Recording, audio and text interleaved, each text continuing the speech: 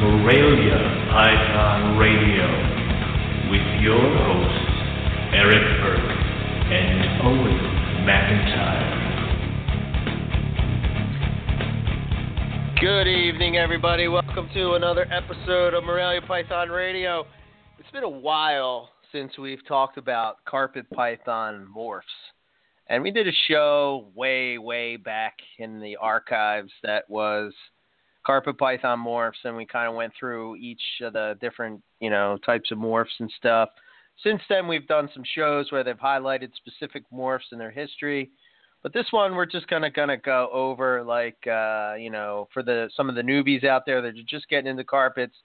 We're gonna talk about, some of the different morphs that are out there, and then some of the different combos that have been done since we've last talked about carpet pythons. Hence, carpet python morphs 2.0. Owen. We're so what's crafty up? with our stupid episode names. I am not crafty at all. Not at all. No, I was being sarcastic.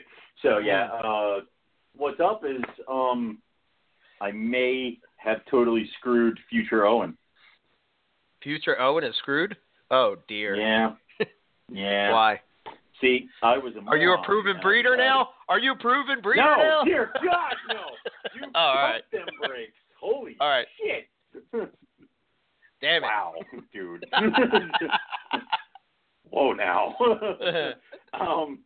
There was, I decided to throw the Dominican Red Mountain Boa together.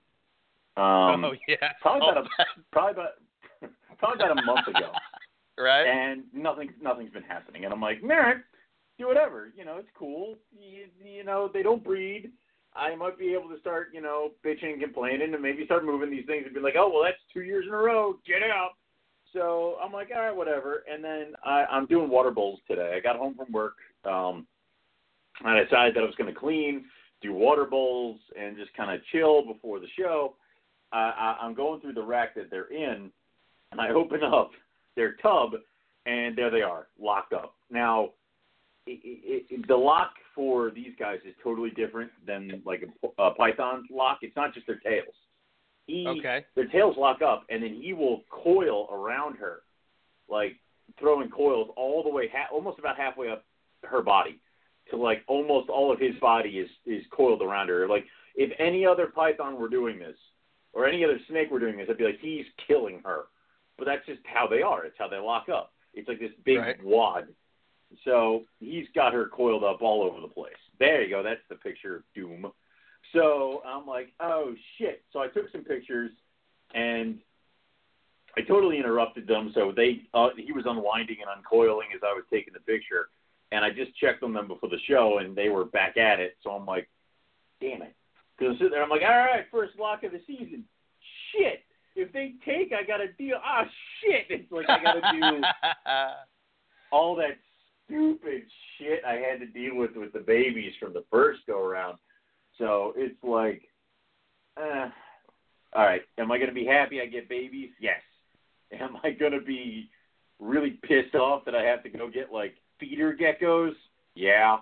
So, and I'm talking to, and I'm already getting messages from people who are like, man, I'm glad you got them to breed again.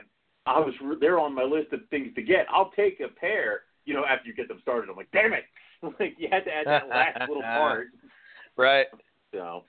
Well, maybe you'll be an expert pretty soon, Maybe this year will be, you'll just be a pro. You don't even have to worry about geckos or anything like that. I don't want to be a pro at Dominican Red Mountain Boa. It's bad enough, the shit I get from Matt about being a boa breeder. So, I don't want to master this species. Yeah.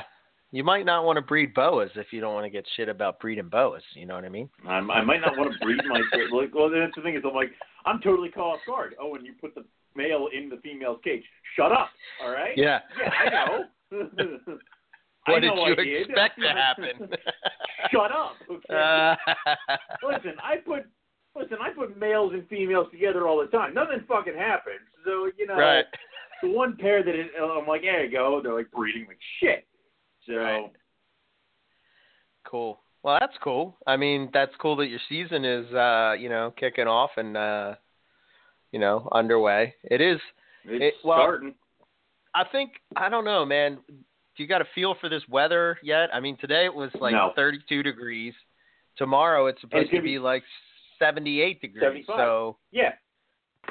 No, I do not have a feel for this weather. I haven't even started cooling down. I know the room has gotten a little cooler just by what's going on outside, but I haven't been fucking with the temps. I just haven't been feeding anybody.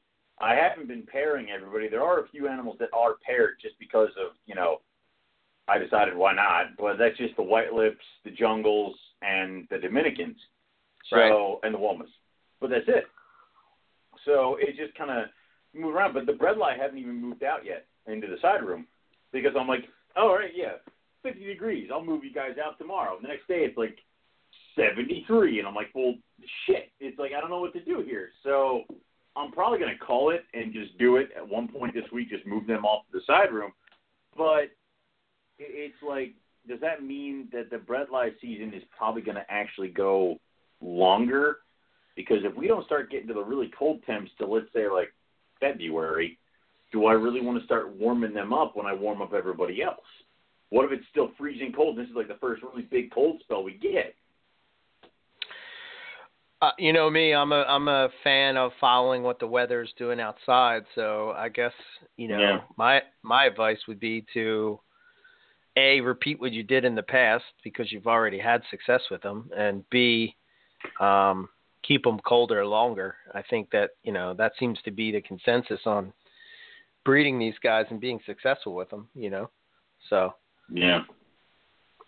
I don't know. Well, the last time I bred them, it was at the old house, and they were in my bedroom. Right. And I literally had them in my bedroom I think I brought them up when I moved the white lips into my bedroom. It was like November-ish. And I didn't I saw locks in January. And then nothing happened. So around March-ish, I brought them back into the snake room and I warmed them up, but I kept them together. I didn't see any locks, and then I didn't get eggs until, I think, June, July-ish, because I don't think I had babies hatch until, I think I got them in June because I think the babies hatched in August. So, wow. Yeah. So it's like the locks were in January, but those locks in January did nothing. So it's like, when did the Brittles breed? I don't fucking know. It's like, yeah, sometimes it's one of those things like eggs. If you put them together too early, you might screw it up because the female might ovulate too early, or the male kind of wastes his all his energy at the beginning of the season when it's really not doing any good. I don't know. That's kind of one of those follicles or the sperm plugs or it. And I mean, there's always, what was it? I keep getting pictures from one guy I know who actually put his animals together now, and he lives pretty close to you. And he's like, man, I'm getting locks all over the place. And it's like, but it's really early. And it's like, you got to watch, because if you go through the normal breeding process and she's already been breeding, you're asking for her to either she's going to reabsorb or she's going to bind or slug out. I mean, there is such a thing as going too early. So. Yeah, for sure. So you just have to be careful. That's why, like I said, I'm a fan of, following the weather. And I like when it gets cold and it stays cold. That's when, to me, when I would start, really bringing it down and leaving it down. Yeah.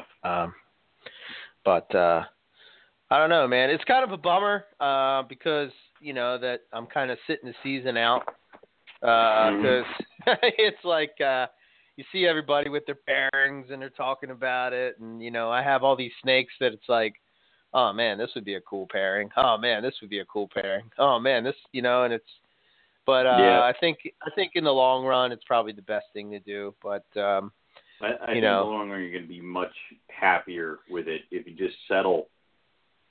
Take the year to settle. And, I mean, dude, you're going to be doing a lot of work, on the snake room and various other parts of the house. And this is just one more thing you don't need to deal with. So yeah, absolutely. You know, so I'm going to get them in the room. Yeah. Get them situated. I have what? You have till June to get your house ready. Yeah, Carpet Fest. I can't wait. Yep. I'm pumped up about it. I am. I'm excited. I am. I'm ready to go. I'm already thinking about things to do, and you know, it's kind of weird when you're kind of like you have this idea, and when you have this idea, you're using other people's houses to make your, you know what I mean? It's like, well, now when it's your house, you're like, well, shit, everything can happen now. Woohoo! I'm going to work on building. I want to build like the big thing is a fire pit. You know, that's like a big thing because I think that'll be great.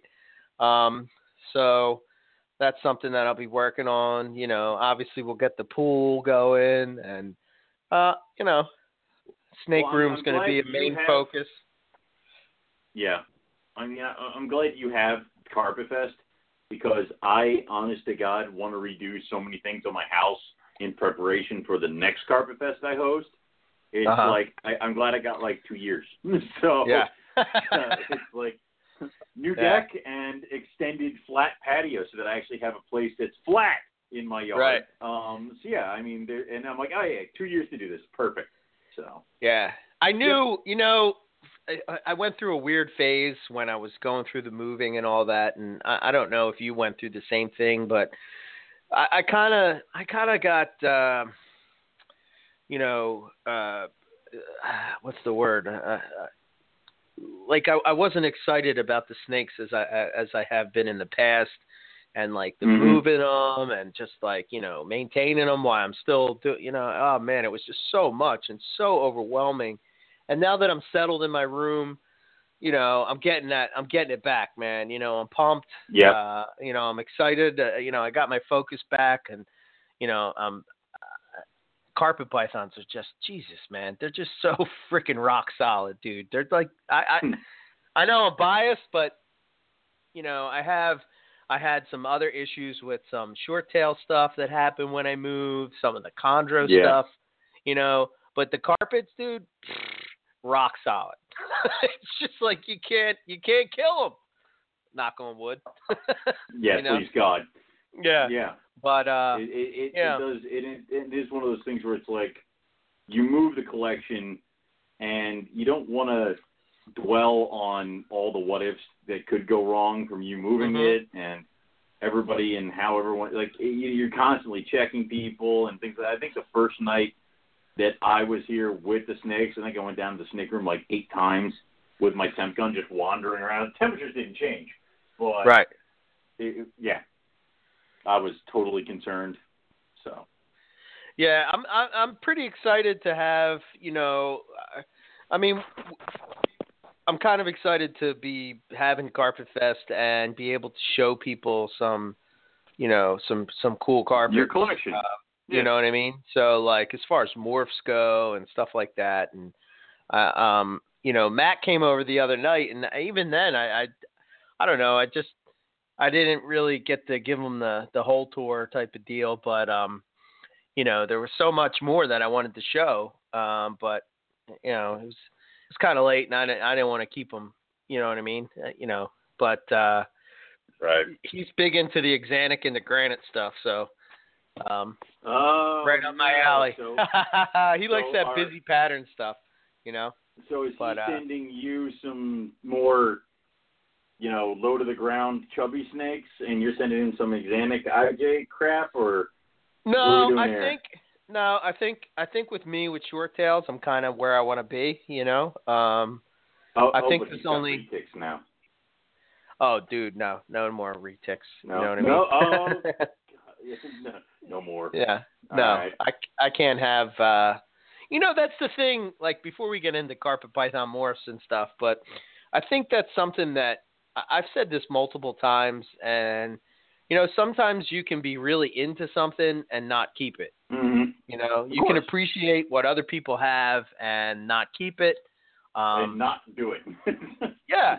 You know, it's cool to try stuff and see if you like it, but you know, sometimes it's, you know, you just because somebody else or somebody that you're friends with or whatever is into something doesn't necessarily mean that that's something that you have to do as well, and I just have the best luck with carpet pythons. So, yeah, and I agree. I mean, like, because there was, I have a giant love affair with freaking ring pythons. I would love ring pythons. Yeah. Every ring python I get my hands on, somehow I kill. I don't know how I keep doing it, but it's like, so for a while now, I'm taking a break from ring pythons until I can feel safe again where I'm not going to kill it. It's like, nope. So it sucks because I would love a pair of ring pythons, but, Yeah. I mean, yeah, they're cool snakes for sure. That would be an example. I mean, Timors are another one, poplins, stuff like that. I need more Timor. By more, I mean one male. I don't need a group of Timor. Okay. Jeez. Yeah. I mean, when I look at, obviously space and time is always what holds you back from keeping so much stuff. But, I'm thinking about the future.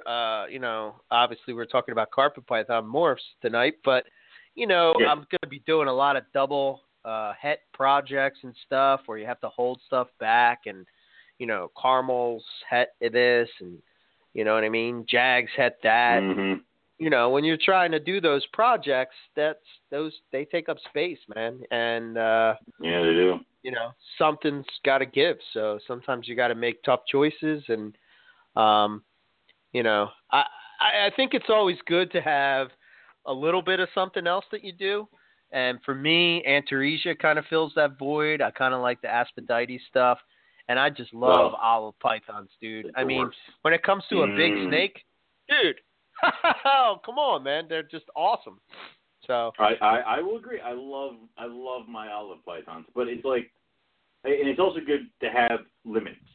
Like you, me, Matt, almost everybody who's listening, we're all limited to how many snakes we could possibly own just by the mere space we can provide them with. So I can only fit so many cages and racks in my snake room in my basement that I feel comfortable with. Now, what I feel comfortable with might not be what other people feel comfortable with. Like some people might literally fill this thing so I can barely move, but I don't like that. Right. So it's like it's funny because I see the light at that end of that tunnel where with the next couple cages and racks that I'm building and purchasing, I will have completed basically what I had always set out for this room, and it will expand the number of cages and of tubs that I'll have for animals, but not by a whole shit ton. And the thing is that I have so many holdbacks and juveniles that are growing that those cages are already filled. I just don't – they're not there yet. So, like, I'm going to put another 32-quart bin in, a 32-quart rack, and that's like 5 32 quarts, but I have 6 holdback carpet pythons that are growing up. So that one's already filled for a little bit. Mm-hmm. So it's just that's the way it goes. So, and you're right. It's like – and I kind of like that I am limited because it keeps me from going crazy. So I know, right? I don't need a building or a warehouse. I know when you bought your place, we were out in your backyard, and you're like, I could build a building here. And I'm like, Jesus Christ. I don't even want to think about what I'd do with a building. So yeah, I think, oh man, that would be nuts.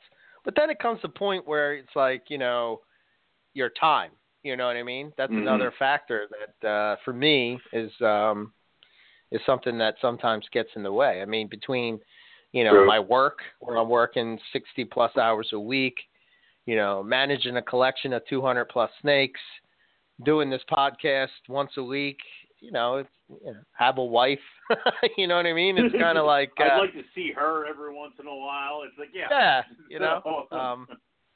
But I mean, I love it, man, and it's good to feel excited again about things, and just be it in my snake room and being pumped up. So, do you think Tinley helped with that too? Because I mean, we talk about that every once in a while, where if you have a piss poor season, or if you're really kind of just plugged out and stressed out, I mean, every once in a while you just need like a snake vacation or a reptile vacation. You go to somebody else's facility. You go to a big place or a big show like Tinley or any of the NARBCs, and you hang out with people and you just get recharged. I mean, or even just going to we went to Southern Carpet Fest and hearing the stories from some of those guys and stuff like that. A lot of it is the whole, like, you just feel recharged and regrouped. Do you think Tinley kind of helps out with that? Yeah, absolutely. I mean, hanging out with you guys, that's always awesome. I'm delightful, so yeah. Of course. Yeah. Hanging out with Rob Stone, that was awesome, to finally actually physically hang out with somebody that you talk to all the time was really cool. And then other guys like Keith McPeak. Oh, man. My tongue tied. Keith McPeak. Yes. Keith. Who Sorry. the hell is he? Keith. I was... I had to take a sip of water, and my tongue got twisted. Stop trying to drink and talk at the same time.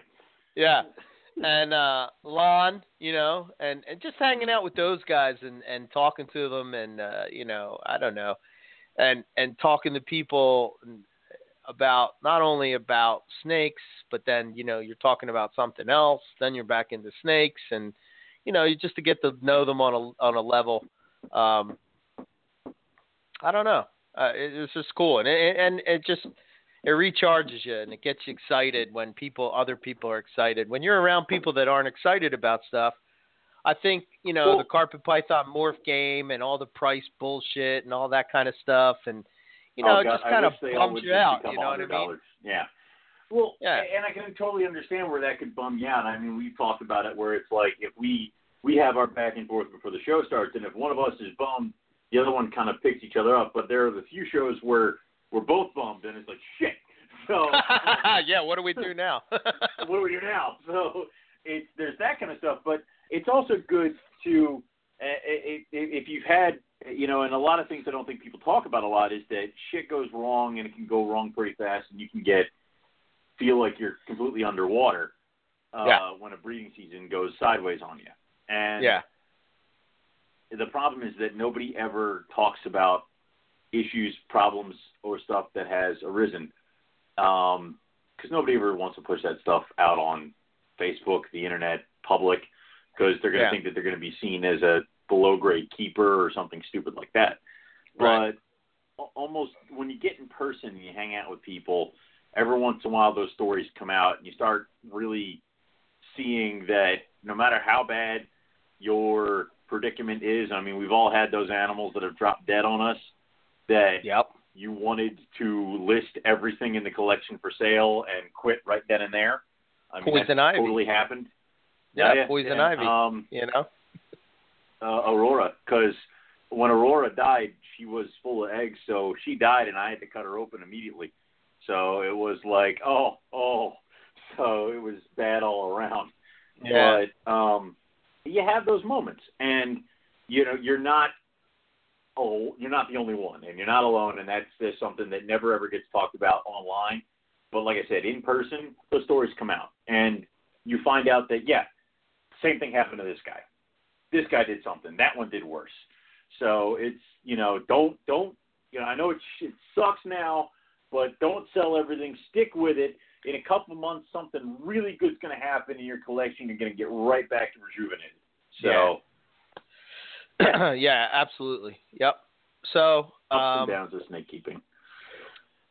Before we jump into it, I just want to throw out that GTP Keeper Radio had a show this past Sunday, and it was a tribute to Rico Walter. If you didn't get a chance to listen to that, you should go check it out. Those guys did an awesome job. They had a bunch of people come on, and Gary, Julie, I think Marshall and Michael all came on and told stories about Rico and their interactions with them and all that kind of stuff. It was awesome. You know, it was definitely great. a cool show. So if you have a chance, go and check it out. It's definitely worth a listen. So I guess before, you know, so I'm going to gear this towards the people that may just be getting into carpet pythons, or I guess this could apply to morph projects in general. And this is something that I learned from listening to ball python breeders. One of the things that I personally would recommend is that I've done this now since I started building my collection in 2008. It's now, you know, 8 years later. Mm-hmm. I've made a lot of mistakes in things that I've bought or projects that I thought were cool or impulse buys or stuff like that. And it just kind of I think the one thing that I would say is that if you're going to do a morph project, number one, realize that if you're buying babies, you know, you have to understand that if you're going to get into a project, I think the reality is that the price will probably be lower by the time you produce a clutch. That doesn't mean 75% lower. Right, so, and that doesn't mean that you're still not going to be able to sell babies. I think personally, one of the things that I think just the carpet python morph community kind of did this past year, when the prices kind of dropped, is that everybody was, including myself, yelling the sky is falling, and I started to think about that, and if I was somebody that was trying to get into snakes and you're telling me that the sky is falling, I'm probably going to say, I probably want to move on to something else and try something else before I want to try these. And I think that that was probably not smart on our part if we're trying to grow the community, if that makes sense. Right. You know, I think it does.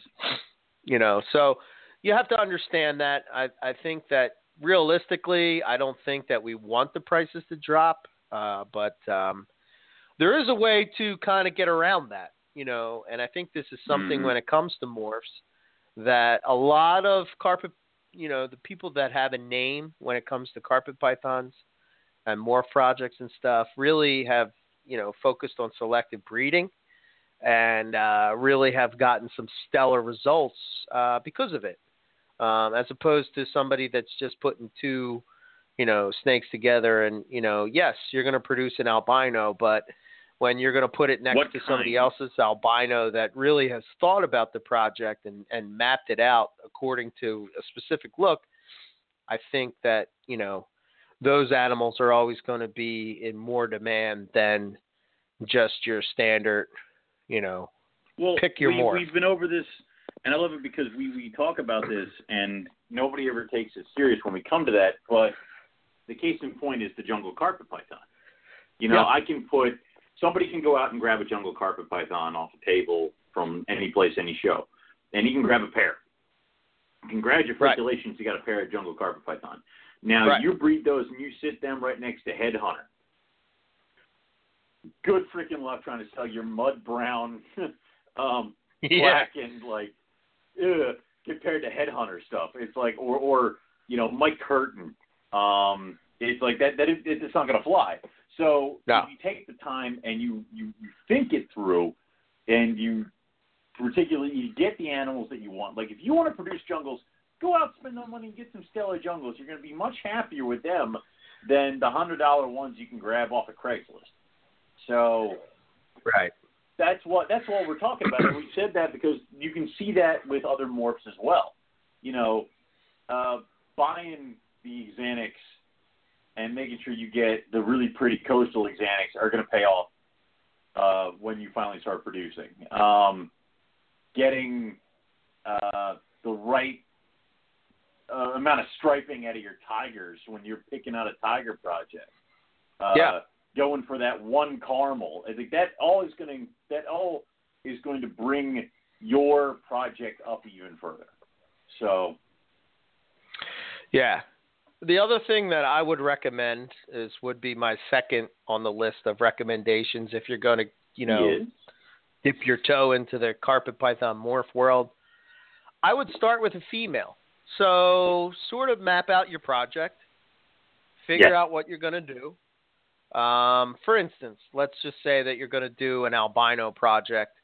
And for the sake of argument, let's just say it's going to be you're doing with albino crosses.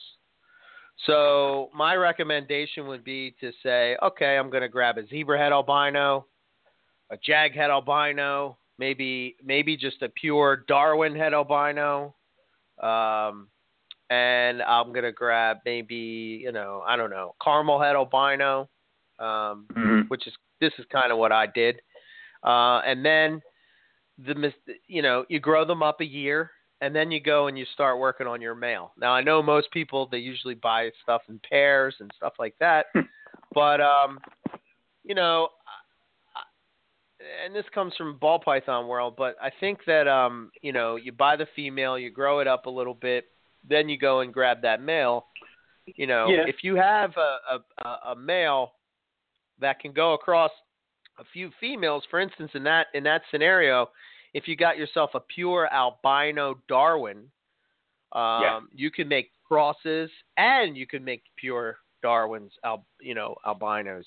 Yeah, well, that's the thing. It's like if you're going to build an albino project, say you buy the female and you buy a pure Darwin albino female, and then the next year you buy the boy, but then also you buy like a caramel jag head albino, and you buy that head albino. It's like you can start building the projects based on that one albino boy. You can have multiple projects with him. Yeah. So, and also you can, when it comes time to buy the boy, you can play to the strengths of the female. So you buy the girl, and you're raising her up for a year, and she hits about that year-old mark, and you're starting to look at boys, and you realize she has a ton of yellow. I mean, like a ton of yellow. So maybe you start looking at pairs to buy the boy from that both mom and dad had a ton of yellow. Right. They were really bright, high contrast. You play to her strengths because that will make the pair even better when you start producing. And it especially goes good with jungles and coastals and things like that, because you really start finding out what the color is going to settle into right around the year mark. So, again, it helps in the long run. Yeah, I think so. The last thing that this, again, it depends on your budget. But for me, personally, I made the mistake of working with hets as far as on both sides. So the male and female. So, for instance, when I first got into the albino project, right? I bought a zebra head albino, a caramel head albino female. Both were females, and I bought a jag head albino male. Kind of the problem with that approach is that, and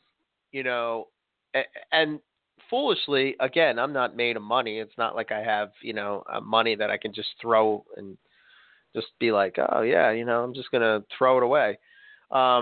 What I ended up doing is I had a jaghead albino, and by the time that those females were ready to breed, I could afford an albino male. So then that jaghead albino, I didn't even breed them.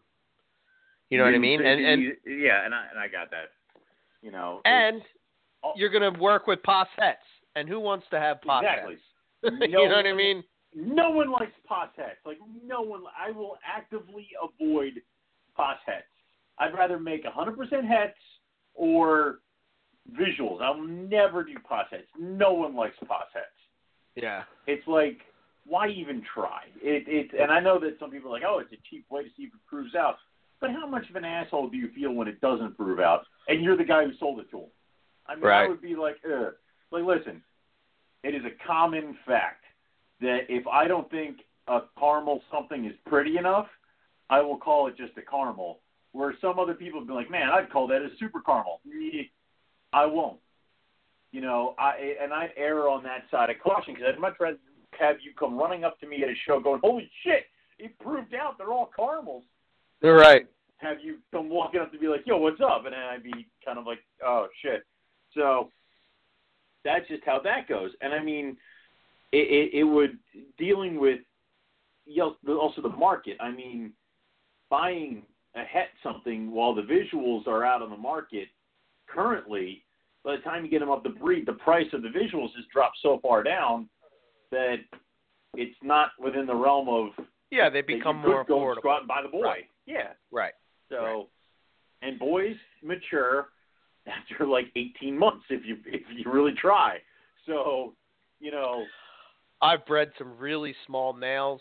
You know, I mean, we're like talking like living in a deli cup. It's like 700 grams males. I mean, for a carpet python, that's small. That's disgusting.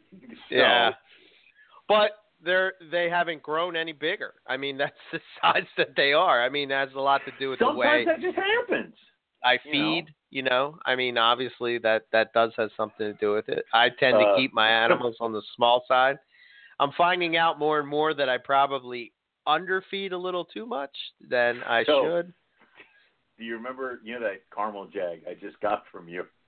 Yeah. I may have broken him. So, oh shit. I'm feeding everybody, and he's like, food? And I'm like, oh, hi. And I went to give him a medium, and I accidentally grabbed a large. And and before I even realized what the hell I was doing and that I grabbed the wrong rat, he was on it. And I'm like, shit. Oh, Jesus. So he ate that thing, and oh my God, it was huge. It was huge inside of him. Like, he couldn't freaking move. And I'm like, I broke him. I'm going to kill him. He's going to die. He digested it. He's sitting there. He's looking so happy. I'm like, yeah. Welcome to Owen's house. We have food here. So yeah. But, yeah, I tend to keep the males leaner. And, I just think otherwise they won't breed.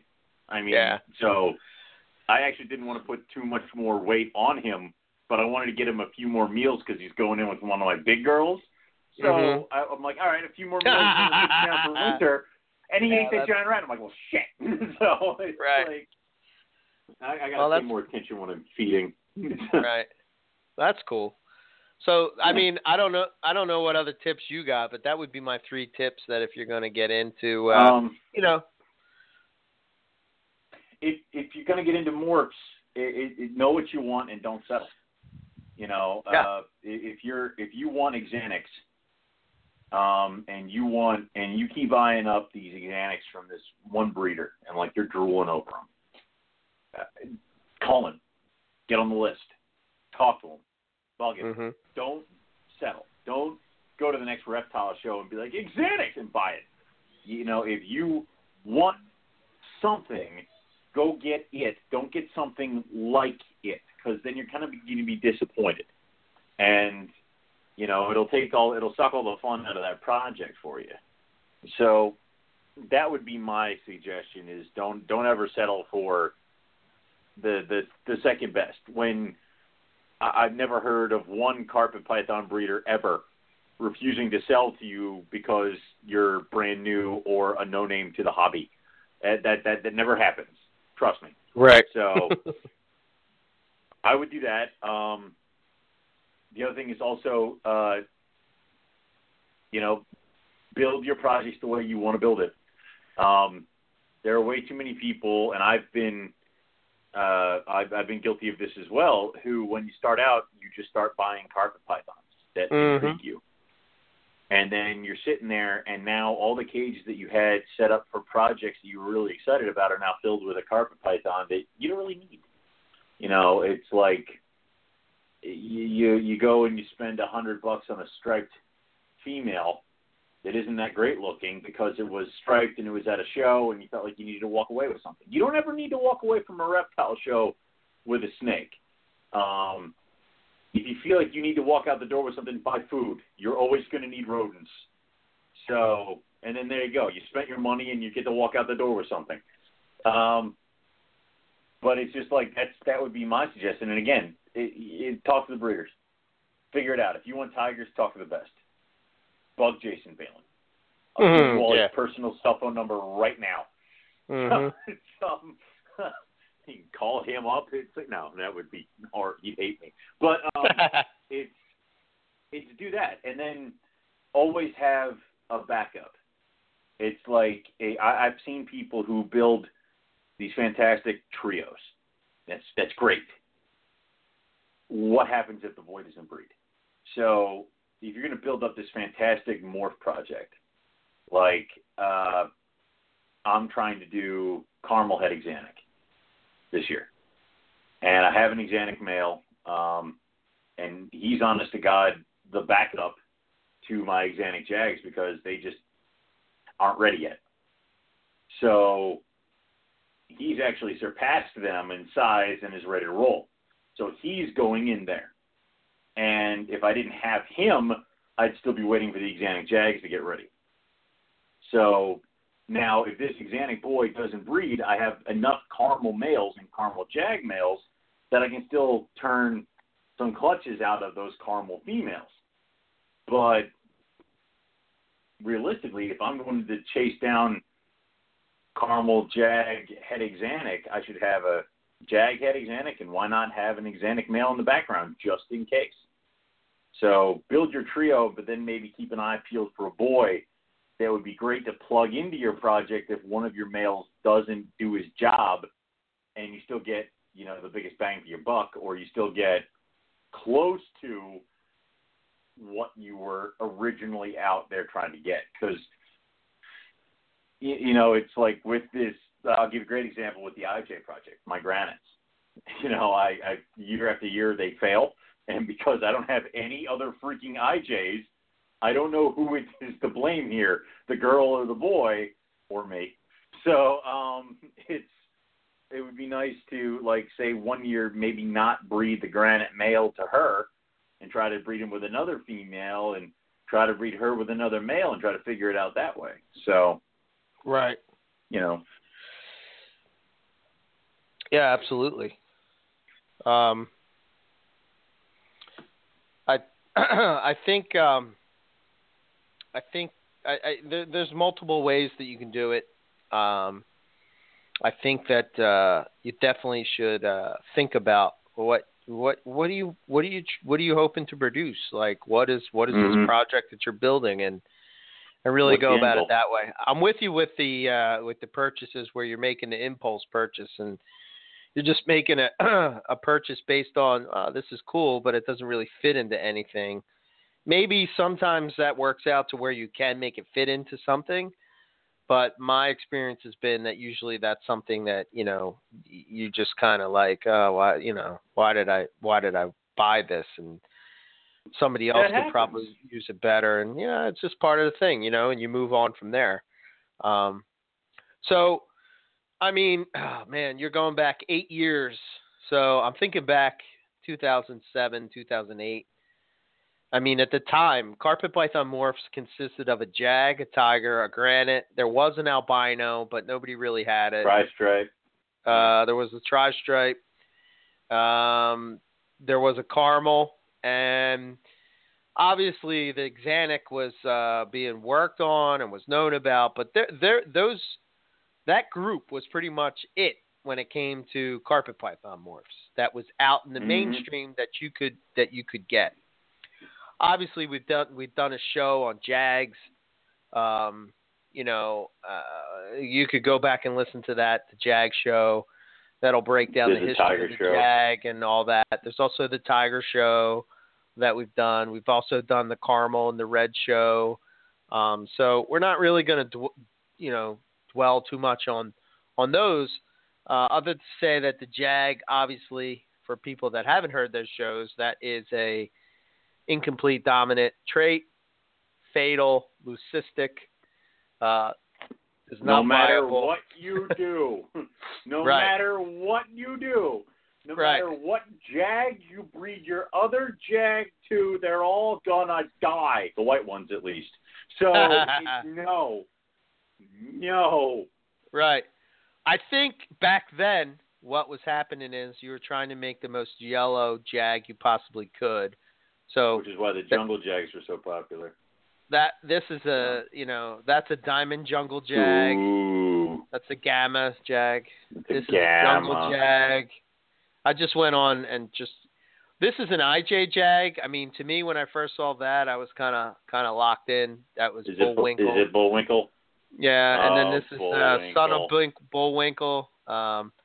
So that kind of gives you a palette of, what you can do with the Jags. Then there's also... Isn't it absolutely hilarious that these patterns and colors were like once so sought after, it's ridiculous, where I'm pretty sure I hatched like 4 of these this year. It's like, it's like... yeah, right. It's kind of I got pretty close to the Bullwinkle shit. So it's like, that's so weird. Like, these were things like they would have been, if there had been a calendar, they would have been in the calendar every goddamn year. Yes. So. Yes. Absolutely. So, I mean, obviously they've been put into multiple different things. There's also Ocelot Jags. There's crazy, crazy stripe stuff and weird patterns and just all kinds Super of caramel and, Yeah. So. Yeah. I'm trying to see if I have some pictures of some Ocelot stuff. Even Jag to Green Tree to make the coveted Jag Pondro. Easy. And then there's the Red Light Jag. I mean, Jag was the first ever let's put it to everything carpet python. There's an Ocelot. Yeah. So, is that one of his extreme ones that he produced last year? Because that thing's sick looking. I'm not sure. I kind of this one's kind of crazy. This is an Ocelot Jag that is in Canada. I don't know if you remember this one, but I remember everything. But there's the, what is it? Ocelot Zebra Jags or the Diamond. What the? Oh yeah, I do remember that one. Yeah. That was the pinkish looking thingy, wasn't it? Yeah, it's just kind of crazy looking Jag stuff. Just to give you an idea of what has been done with Jags and stuff. Damn. So yeah, I mean the freaking colored gravel in that picture is trippy. So yeah, right. So yeah, and then I did find a picture of a tri-stripe because I thought that we would maybe. We've talked about the tiger, but we never really talked about the tri-stripe. So the stripe was one of the first. It's like what everybody sees in Bredli, where it's like, hey, genetic stripe and then striped. That's really where a lot of the tri-stripe stuff. That's where it happened with Coastal. It was like before Jags, it was you saw really cool looking Coastals, and then it was striped Coastals, and then it was tri-striped Coastals, because striped Coastals had just that one dorsal stripe and then kind of the normal pattern. Tri-striped Coastals had the stripes on the side and then the one on the top, hence the frickin' name. And then the Tigers had that broad back stripe with the better color, which set them apart. So, but stripe and tri-stripe was one of the original morphs. Like that was actually probably the first morphed carpet python I ever purchased.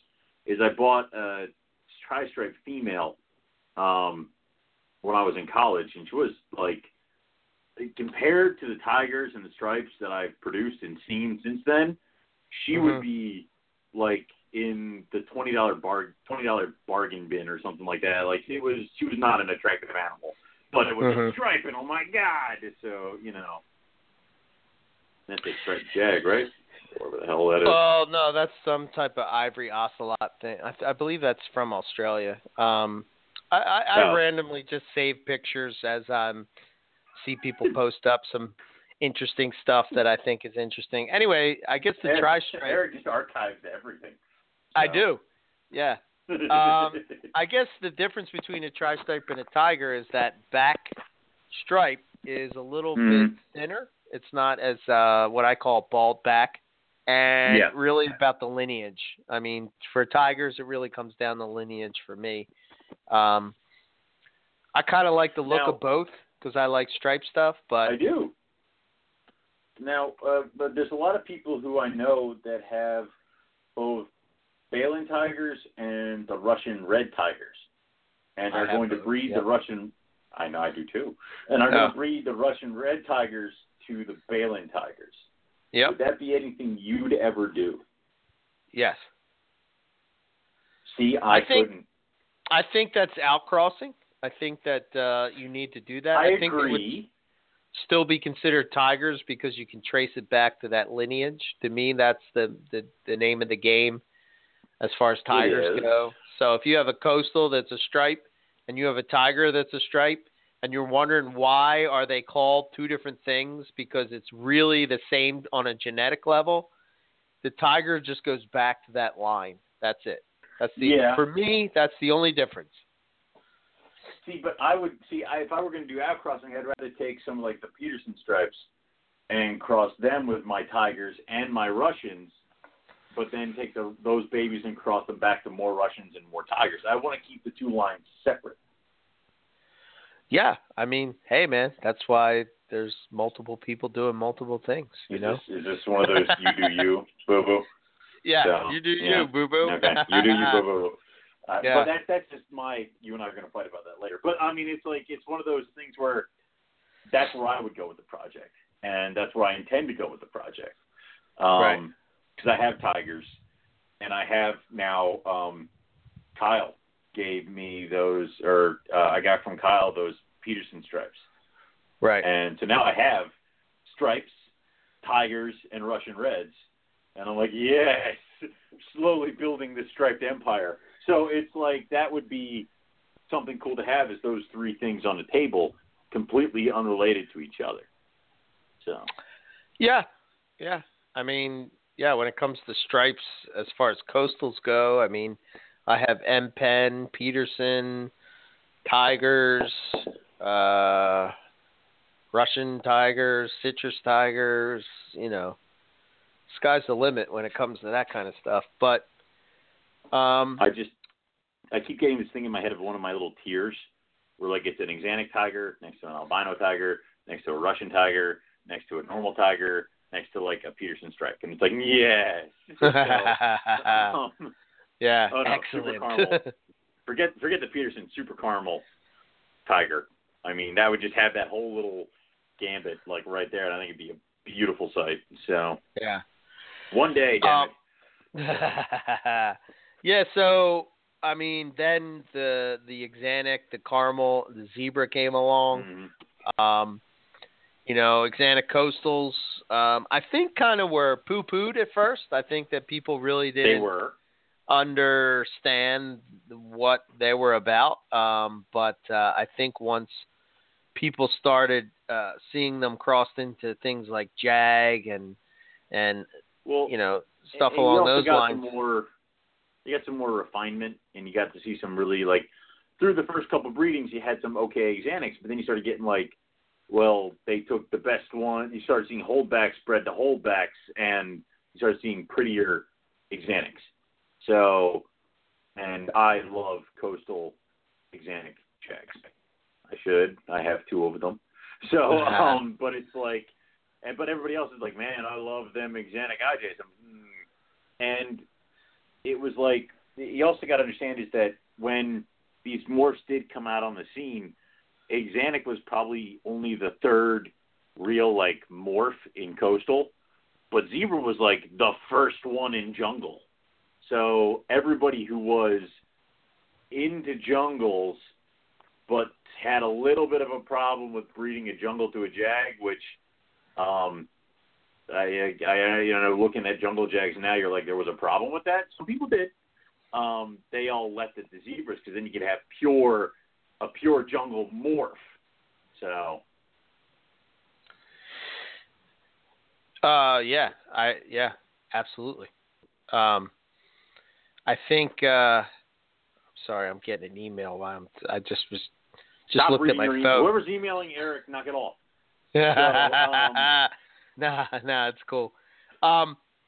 So, Axanthic Jag. So I'm trying to find a picture. I think it just cleans it up. Yeah. Trying to see if we can find. I think I got one of mine. I can post up one of mine. Do you got a picture? I think I got a picture of Maverick on here somewhere. Yeah, go for it. Start talking. I'll start looking. Okay. So, so Axanic, what has Axanic been crossed into as far as Axanic Tigers were just produced this past year by Paul? Yep. Let's see. You have the Axanic Jag. Obviously, it's been bred in with the Caramel, which produced the Ghost. I believe Casper was the first one to actually produce that.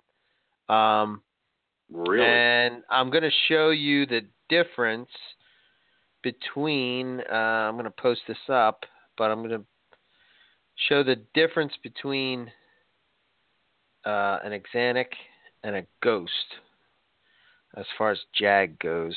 Here we go.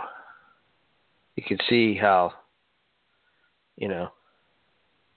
how much cooler. There you go. Yeah, it's a good picture. Yeah, because you got them side by side. That's always cool. I think I should probably have some more Ghost and Ghost combos and stuff. Yeah, here we go. I apparently need more pictures of Maverick. This is ridiculous. So this is a Ghost Jag.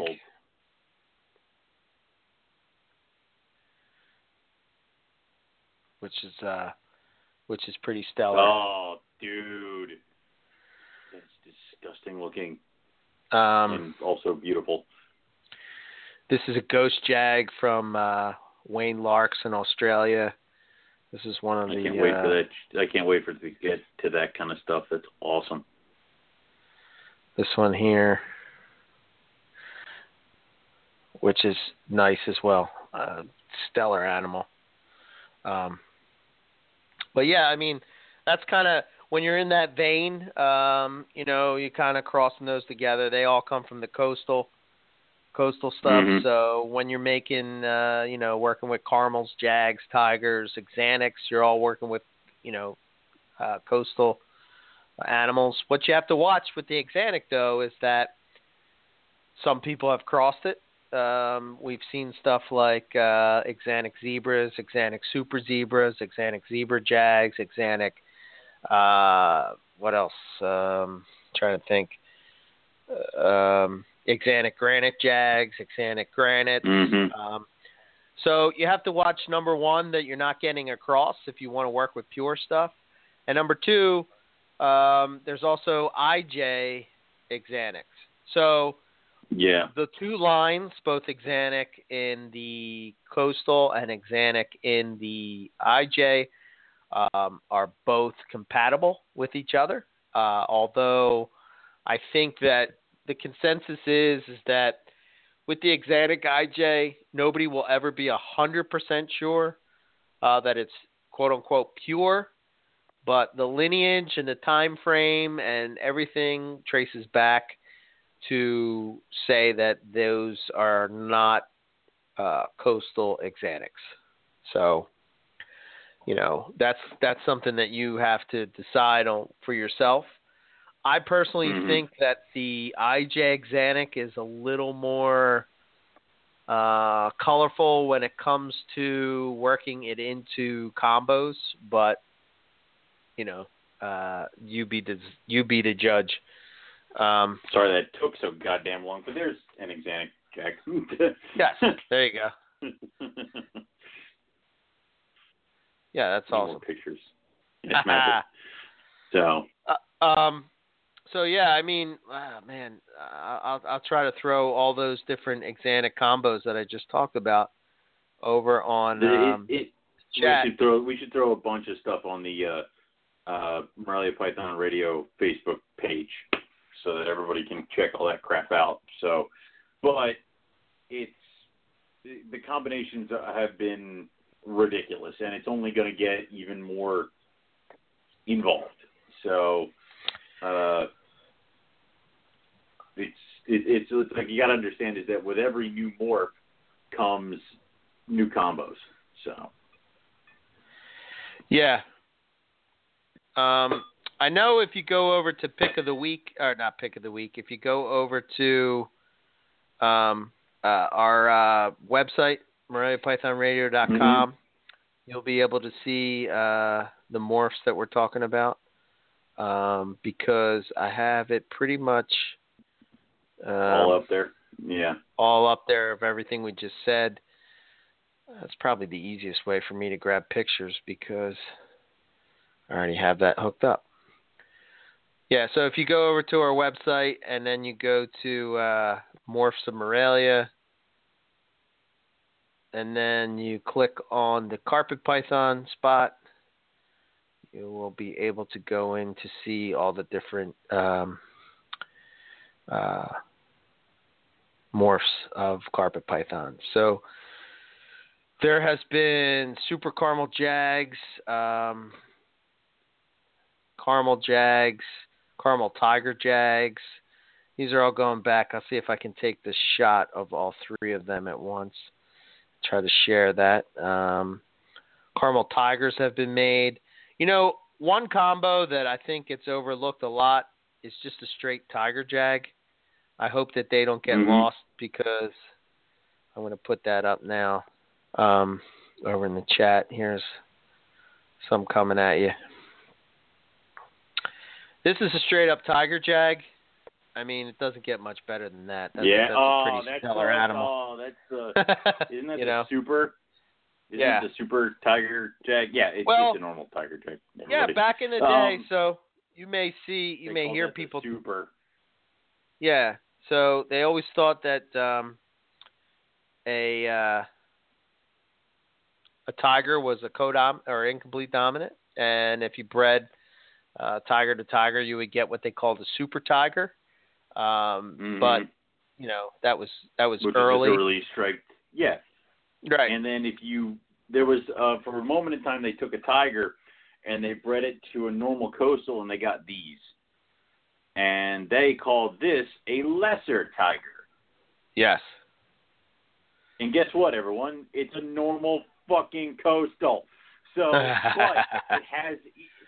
but the important thing is that what's in it is that it has striped lineage, so it can throw striped babies. That's Trinity. She's one of my baby girls, and she throws some of the most spectacular tigers and jags ever. And you wouldn't know that because if looking at her, she's got no stripes, no nothing, but every single one of her babies has a bald back if bred to the right male. So, right. Because she has striped tigers in her line. So they called those lesser tigers, and they got an extra $25 out of Owen. So, but so what they did is after they made the tiger jag, they took a tiger jag and they bred it to a tiger. And all that really did was really reduce the tiger jags even more. But of course, what they called it was a super tiger jag. And I think the end result was they took a super tiger jag and they bred it to another tiger to make. They said they were going to make all super tiger jags. Ooh, look, all the Xanic prettiness. So, yeah, I don't know if they ever got there. I think Will Leary got out of it before they got to that point. I think it was one of the last clutches he did. So right. I think I have a picture of my girl too, Xanic Zebra. The Xanic Zebra stuff is definitely one of my favorite combos. I think the Xanic Zebra Jag is probably is pretty stellar. It is amazing how clean they get. I'm trying to find a picture of my Xanic Zebra, but so yeah, in Australia, which they have I would Xanics, yeah. Yes, and I think Roger Lester was the guy that kind of put them on the map. And here is a picture from his website of an Xanic jungle. So the possibility is that eventually There you go. could make Axanthic zebras that were pure, quote unquote, jungles, which is pretty cool. You know, the idea that is pretty cool. Very cool. I think. Let me try to get out of here. You know what I absolutely... I'm sorry, I'm going through pictures. You know what I absolutely love is this. Just a simple super caramel jag. Yes. Yeah, hard to beat. No, I can't. Yeah. Hard to beat, man. Yep. I'm going to share this for people. That's your baby? That's Taisha. Yep, one of them. Yep. But it's like it's there are certain carpet morphs that obviously you get into it and you absolutely love them, which is why I said find your thing and do what you love. So. Absolutely. I'm going to share this story of the Axanthic zebra. There you go. And the Axanthic jungle from Australia. I'll take you to his website, and you can check out the story behind that. Yeah, definitely cool. So those guys down in Australia are pretty lucky because they're going to be working with pure Axanthic zebras. That's pure jungle. I would love to see the comparison between their Axanthic super zebras and our Axanthic super zebras, because obviously you see the comparison from anything that would involve a hypo and caramel. Right. And you can obviously tell that there's certain things that caramel can get you close, but it can't get you to where hypo is.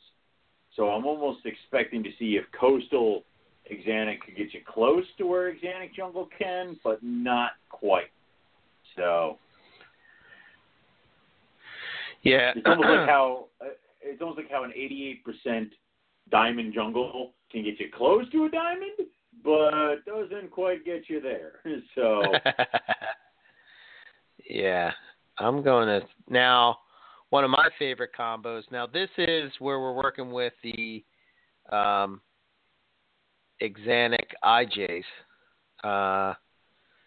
This is an Axanthic. The only IJ I like. Granite. Well, the thing is that you've taken an IJ that, you know, is like earth tones, and then you've made it like silver. So you've taken everything I kind of don't like about an IJ and made it pretty. So, you know. Nice. Well, there was the first time you showed me your Axanthic granite, and I'm like, oh my god. Or was it, was it your Axanthic zebra? Axanthic granite? zebra. What the hell was it? It was the Axanthic zebra. Okay. Kind of like an Axanthic granite. But you have Axanthic granites, right? Is this actually a picture of your Axanthic granite? No, I have. I do not have Axanthic granites. That is Raphael's picture. I do like it. It's very beautiful pretty. Animal. Beautiful, beautiful animal for sure. Axanthic granite jags. You could get some. Well, I'm going to make some. Okay. So, here's another picture. Axanthic granite. I'll share this one real quick. So basically, an Axanthic granite is 2 recessive, double recessive. You know, so you need heads or double heads. You got to make double heads, and beautiful Stop animal. Me if I'm wrong, but have we made snow granites yet? Snow granites? No. Snow granites. Okay, because we made albino granites, correct? Albino granites. Yes, I have a picture of it. So I guess the next logical step would be crossing the Axanthic granites with the snow. What the hell is that?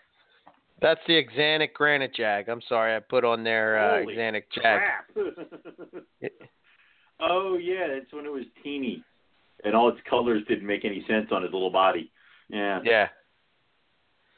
When people understand, baby carpets when they're born will have patches of light colored scales mixed with dark colored scales, and they will almost appear somewhat piebald.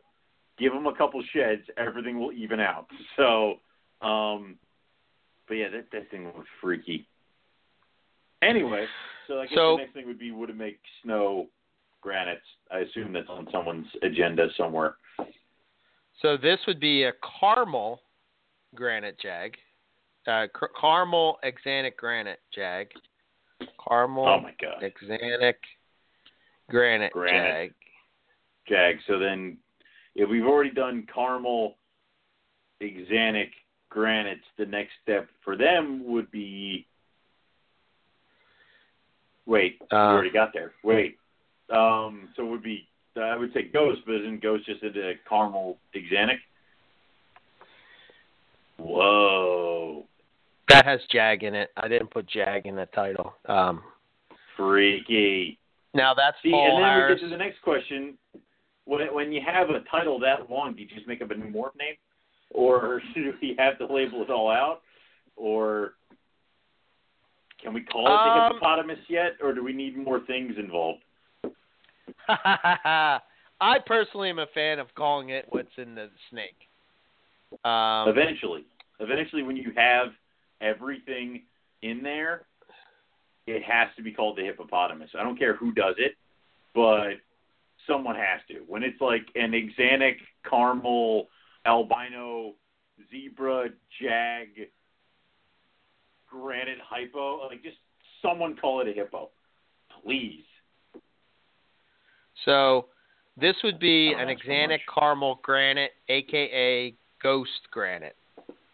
Ghost and granite. You can see the difference between the one above, which has the jag in it, and the one that doesn't have the jag in it. Yeah, more of a busy pattern, yeah.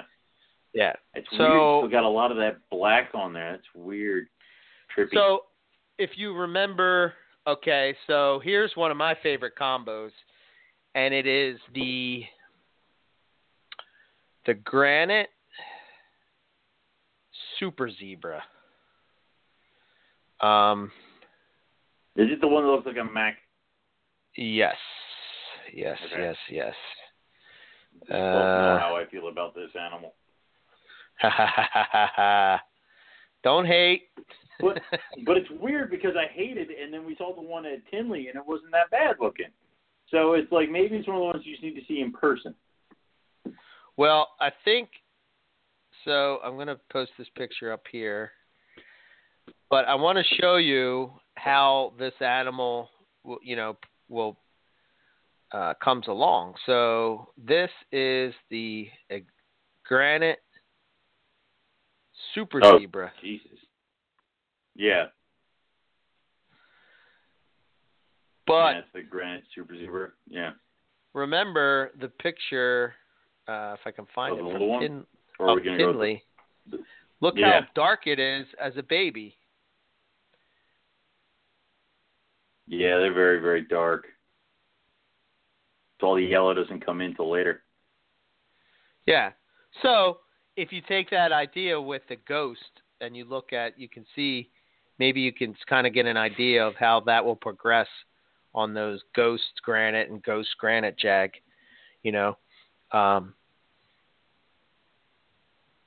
I think that's pretty cool. That's one of my favorites.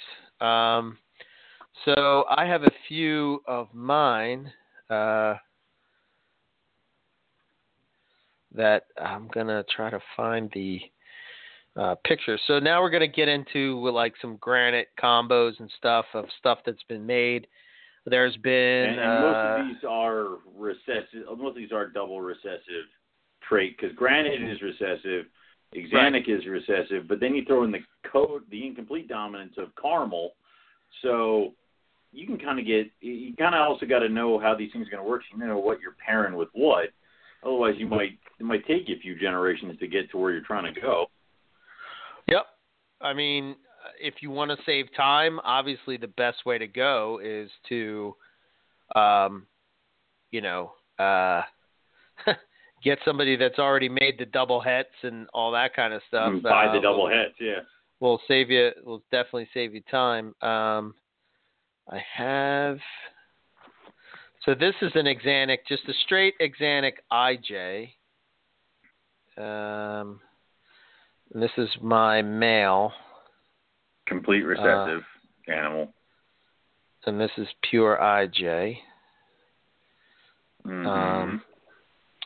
So you kind of get an idea of that. Then we talked about axanthic zebra, which, okay, this is what I was looking for. So this is a straight granite. This will give you an idea. Granite, right there. Then we add in the caramel, which is this one. No, that's granite zebra. It's funny. You also got to think about it. Every time you do one of these breedings and these pairings, you get the morph you're looking for, but then you get the extra stuff.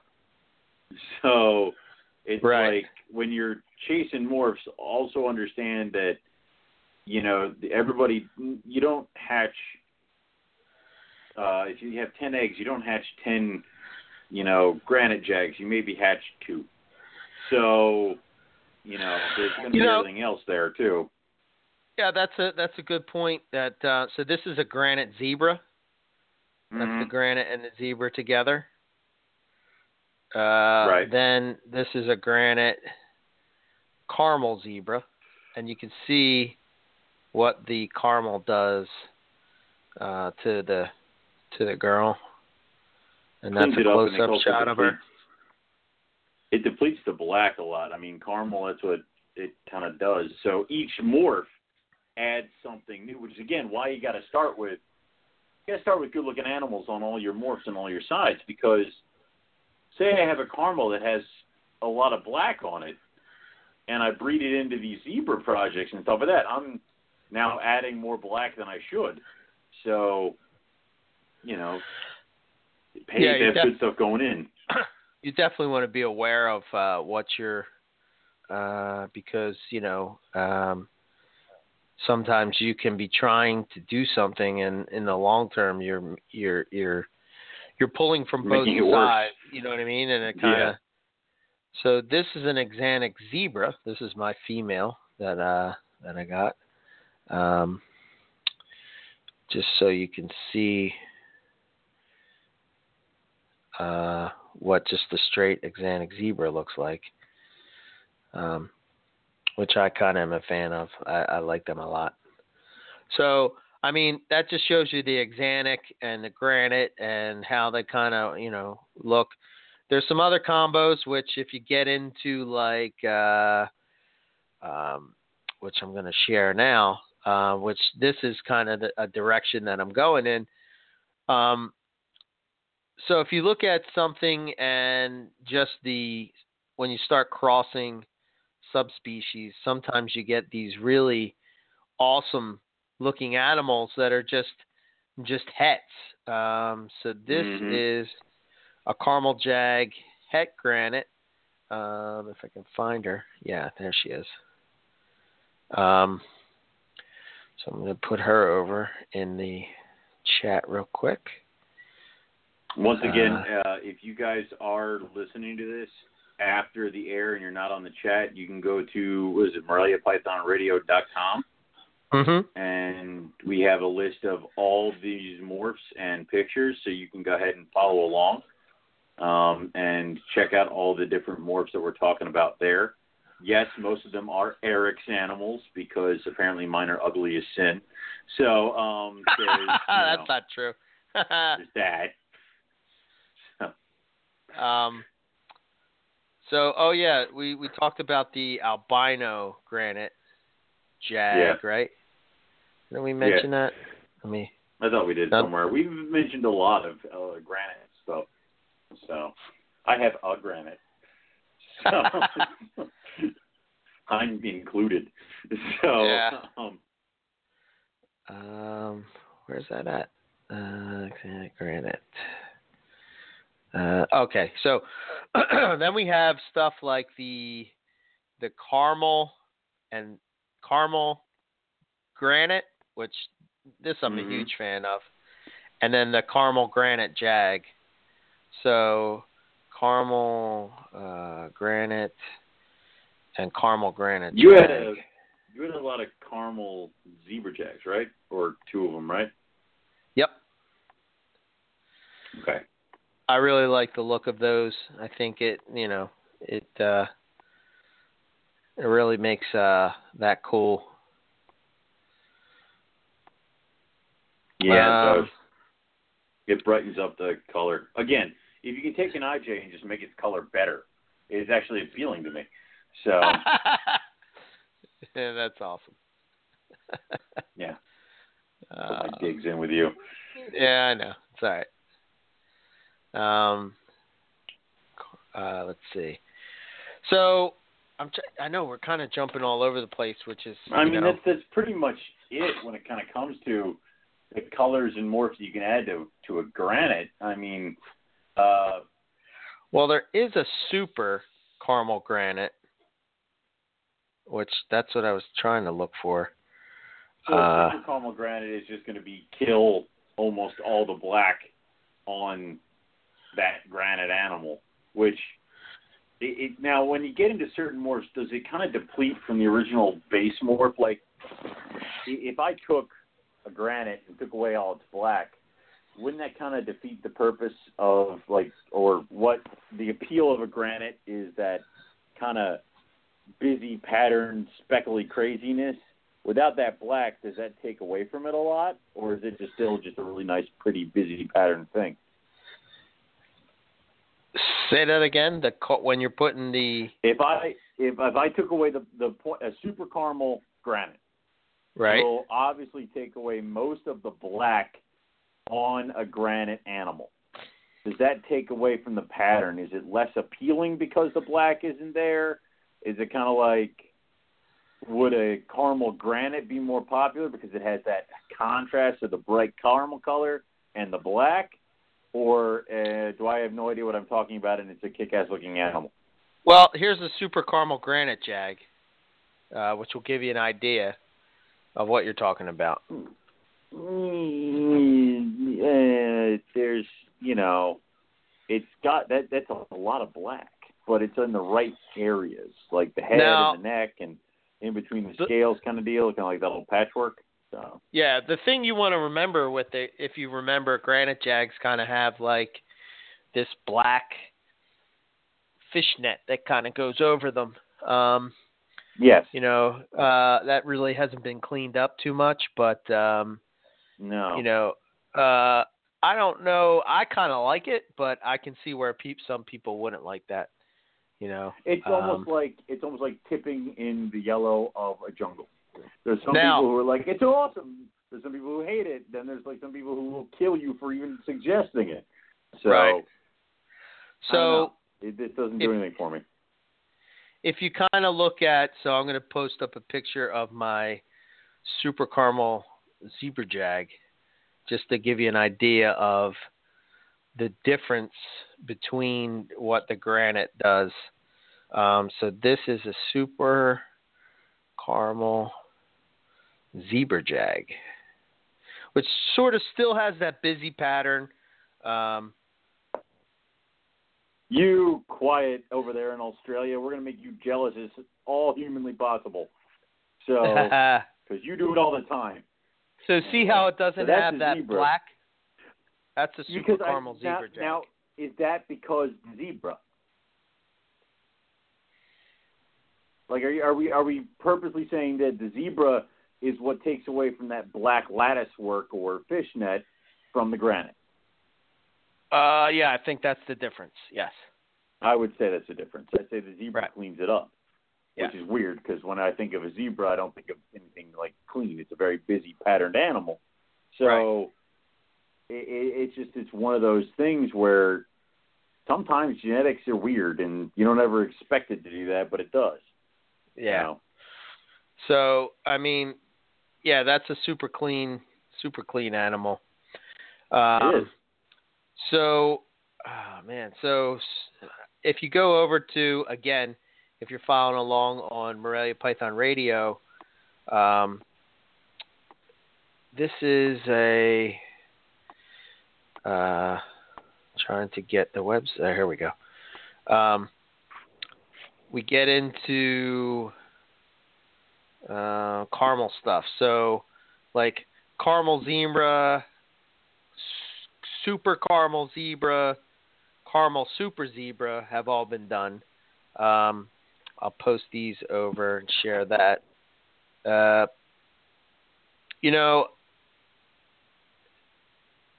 Here you go. So the first one is a caramel zebra. The second one is a super caramel zebra. So you can see how the pattern sort of, came down a little bit. It's still pattern, and then the bottom one is a caramel super zebra.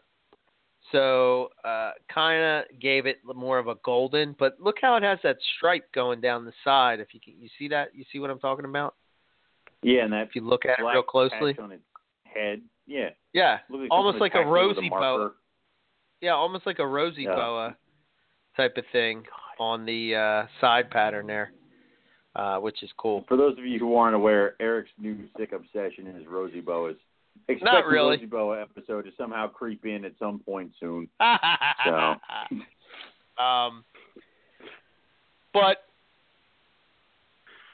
let's see what else. What else are we forgetting? But it's like with Super Zebra, and this is something that has always kind of been with me. Now, a normal Super Zebra, we're talking jungle pure Super Zebra, it's a yellow snake. When you start mixing other things in it, you start seeing like the faint hints of a pattern in certain things, like that stripe going down that one. So, could you see some pattern kind of cross in with some of this stuff? Yeah, I guess you. I don't know, man. Faint pattern. I mean, I guess it just depends on the genetics and how strong that gene is, and which one overrides which one. I mean, I don't think that anybody thought the Super Zebra Granite would turn out the way it did, but true. So my thing is that if somebody took a it's hard zebra for you jag to and think. a zebra jag, it yeah. is because it hurts me. If somebody took a zebra jag, if somebody who I know has two caramel zebra jags, right, of opposite sex, bred them together, you'd get that guy down at the bottom, correct? Caramels. If you had caramel zebra jag and caramel zebra jag? Yes. You get a super caramel zebra, potentially. You could possibly hit a super caramel super zebra. You could hit super caramel zebras. You could hit caramel zebras. You could hit super caramel zebra jags. You could hit super caramel super zebra jags. Yes. Which I believe that I hit on in that 1 year, but unfortunately it died. Well, his chest was like bursting through him. But anyway, the super caramel super zebra jag. That hurts your soul to say, doesn't it? It does. But that potentially, because you now have the zebras and the jag and the caramel all mixing together, would that be? I think that would be the one that wouldn't truly be a patternless animal. It would give the illusion of being a patternless animal, like that guy down there. It's got a stripe or something like that, just through different shades of color. You think that would be it? Now, would you kind of attribute that to the jag, or the caramel fighting in there, or what?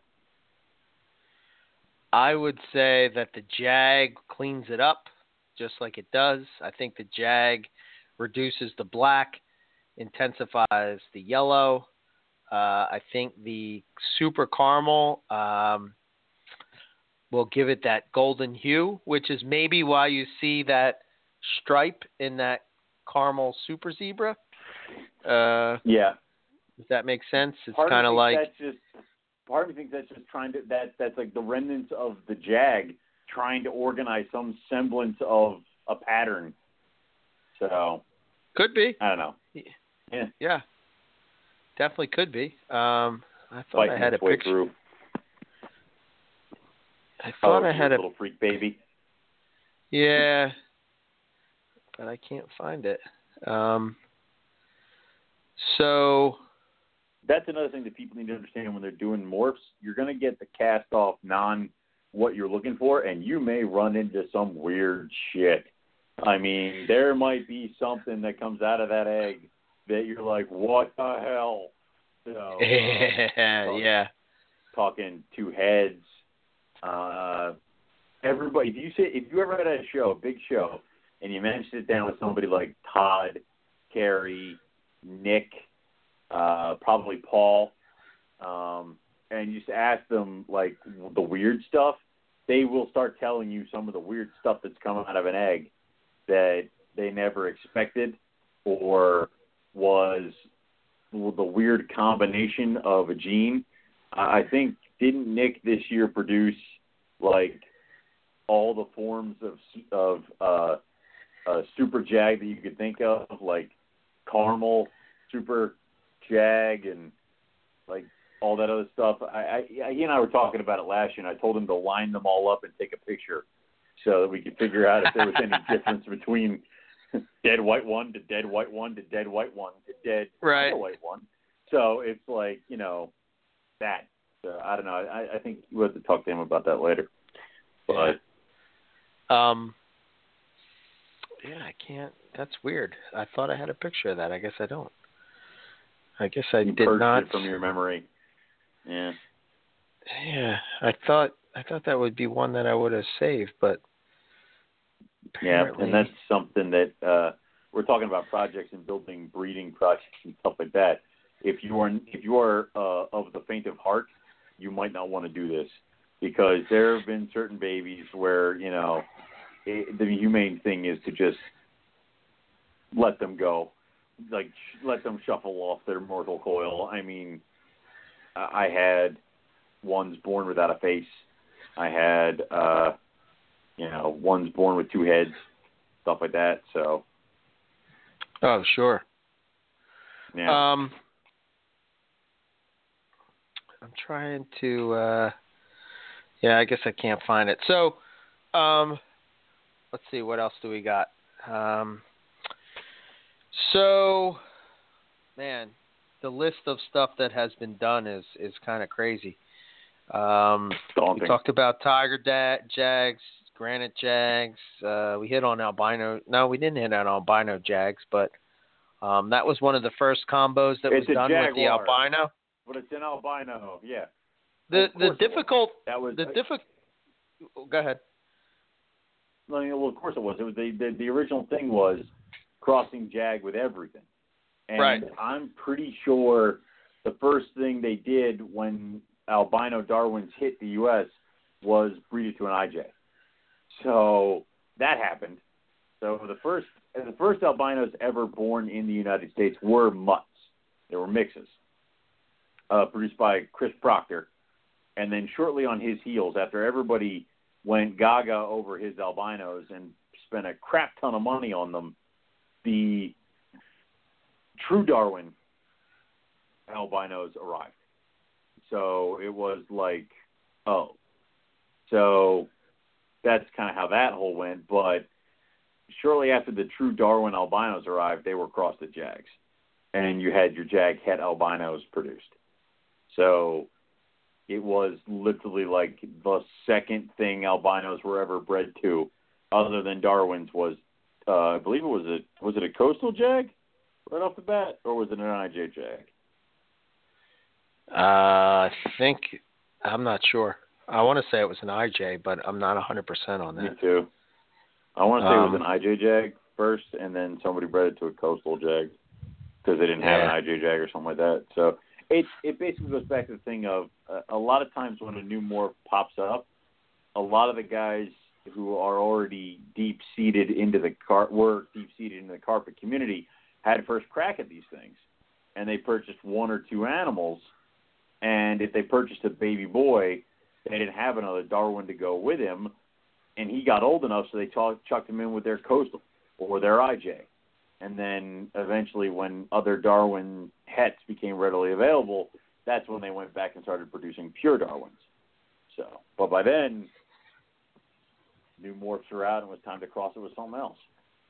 So. Yeah, here's an albino jag. This is my breeder male. Dex, Stats, whatever the hell his name is. Oh, wait. I put up a thing of Wayne's caramels and caramel crosses. That was the first group there. You can see his name's on all those pictures. That's what they're kind of doing in Australia with the ghost stuff and the caramel hypo stuff and just amazing stuff. And then the very last picture is my albino jag. Things are pretty. Yeah, Get that albino man, jag out of here. I got to look at this pretty stuff. Yeah. He's doing some amazing stuff, man.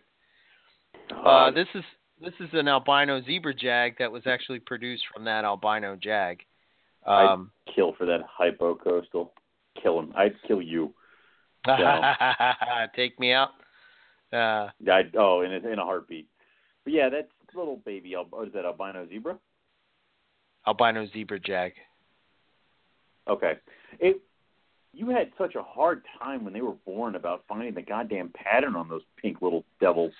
Well, I was going to say that. It's very, very difficult with albino stuff because when it comes out, it's all kind of looks the same. You have to wait for it to grow up a little bit to figure out what the hell you're looking at. Yes. So. Yes. Till you get some kind of pattern coming in. I still find that, by the way, here's actually, this is the animal that I gave to Matt. We're backtracking a bit, but this is a tiger jag. Has there been hypo caramels yet? Yes, I believe they've done that in Australia. I think that they're kind of. I think that the red, the caramel, and the hypo are all kind of the. What would they call that? Allelic. Allelic. Is that it? Kind of in the same. Yeah, that's a Nick. That sounds like a Nick word. Yeah, let's do that. That's awesome. It's all the same alleles in the genes, it's just the intensity. And what I've said before is that hypo's at the top of that chart, and it can go from level 5 to level 10, and then you have caramel, which can go from level 4 to level 9, and then you have red that can go from 1 to 8. It's and they can all go across each other and all that stuff with that, and they have been bred to that kind of stuff. If a caramel breeds to a hypo, they be super? No. You'd end up having a caramel head hypo or something. I think they would look super. They'd look super, but I don't think they technically call them super. I don't think they call them super until you've got two from either side. The hell is that? Crazy caramel and albino. Oh, you've now gone sideways on the conversation. Good job. Yeah, I don't think they've done anything. I don't think they call them supers until you got two of the same thing. So if you took a caramel hypo and a caramel hypo, they call it a super caramel super hypo, something like that. So, yes. How they can tell the difference, I have no freaking idea. So let's talk to Wayne on that one and get back to people. This is an albino granite jag. That was produced by Ollie. This is an albino zebra, just to give you an idea of what it looks like as an adult. I'm kind of a fan of this. It's hard to tell when they're babies what's what, but I like the way the pattern is with the albino. And I do like how nice it looks as an adult. And obviously this one is an adult because she is on eggs. And that's Paul Harris's I would hope so. Girl. And you said that's a zebra? Albino zebra, zebra, right? It's a heavy pattern zebra. Yeah. Those are and thick bands. This is one of Hesham's albino caramels.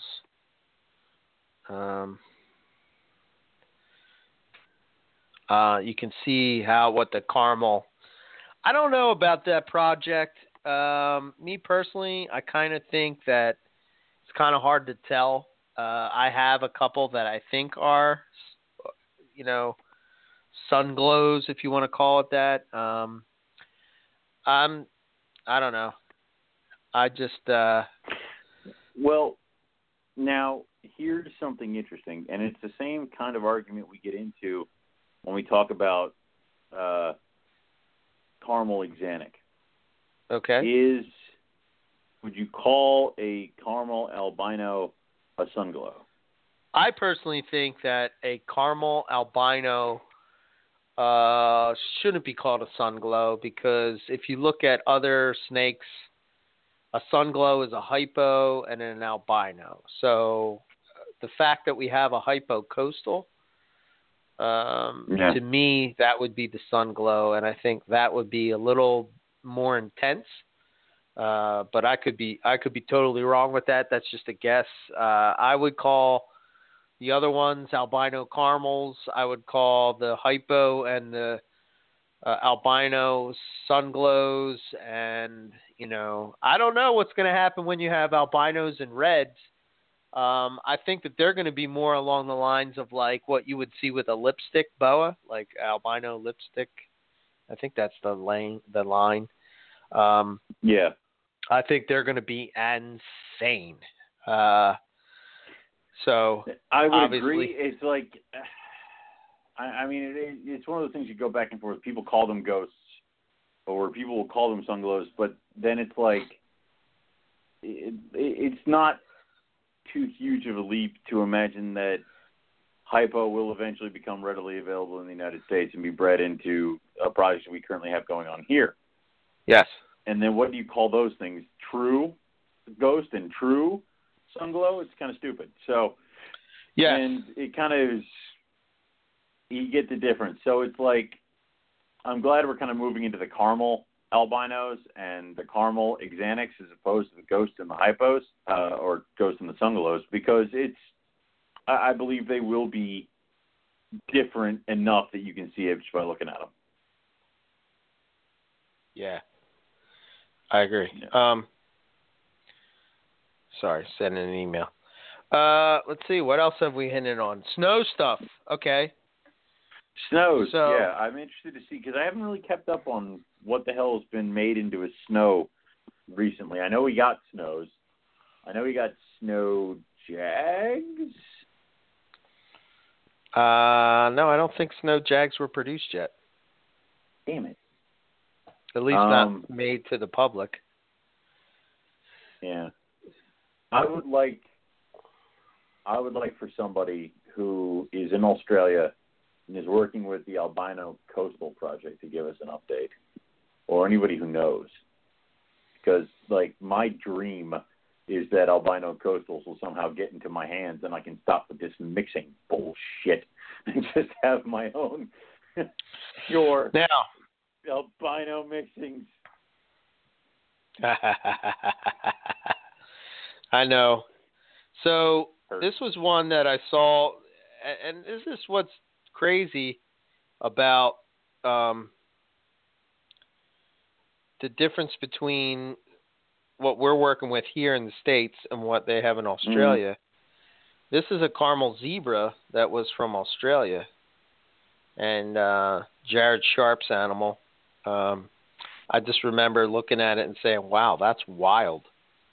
That's a zebra? Caramel zebra. Caramel zebra. Looks almost granite. It's a very, very busy pattern on the zebra. Insane. Yeah, I kind of like it. I like it. I like it a lot. So somebody took a jungle and made it into an IJ. Of course you like it. So this is a zebra tiger jag, which is what? A zebra tiger jag. Did you produce that? No. Oh, I do. Oh God. I do have one. Yeah. But that is not my animal. I did always produce. What you wanted out of them, though. Like that's always what you wanted out of them with the stripes. Yep. Pinstripe snake. You're like a pinstripe ball python. Shut up. Yeah. That's going to have to go into the reunion show or the anniversary show. Now, this is the albino version of that? Or Tiger Jag. Yes. Now, where are these animals produced? Is this a European line? That's Paul Harris. Okay. Because Paul's got the jungle stuff. He had tigers. He actually had tigers ported from Balin. So it is U.S. line tigers, but it's almost like seeing that they're doing really funky things over in the U.K. with his stuff. He's like better caramel tigers than I do and stuff like that, and it's like, God damn it, we're working with the same goddamn blood. It's like my tigers are siblings to yours. Jesus Christ. Right. So, but that's the albino tiger, zebra, jag, schmingy, right? Yes. I'm going to call it Joe. That's Joe. Hi, Joe. Oh, man. Oh, here's the super. This is, I believe. So this is a caramel granite jag. It's killing me. Oh. But this is a little bit older. Okay. Just to give you, so you can see what happened with that black. Yeah, see all that fish netting stuff came in.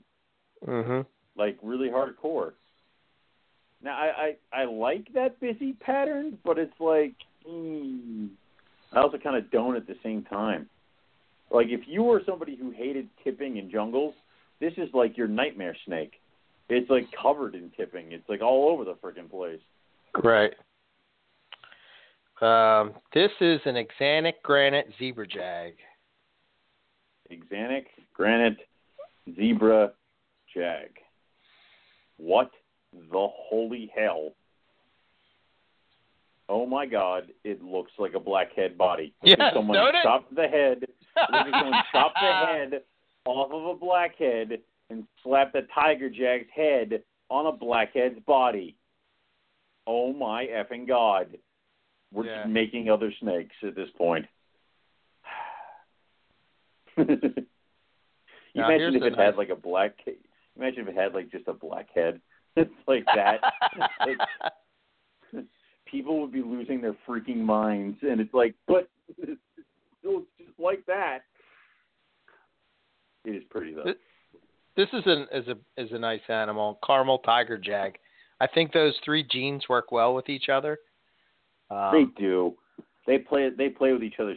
They play well with each other. So nice because you keep the black on the head that gives you the nice bold jag head pattern, and then you keep some black on the saddles, but then you kill it everywhere else, and it's gorgeous.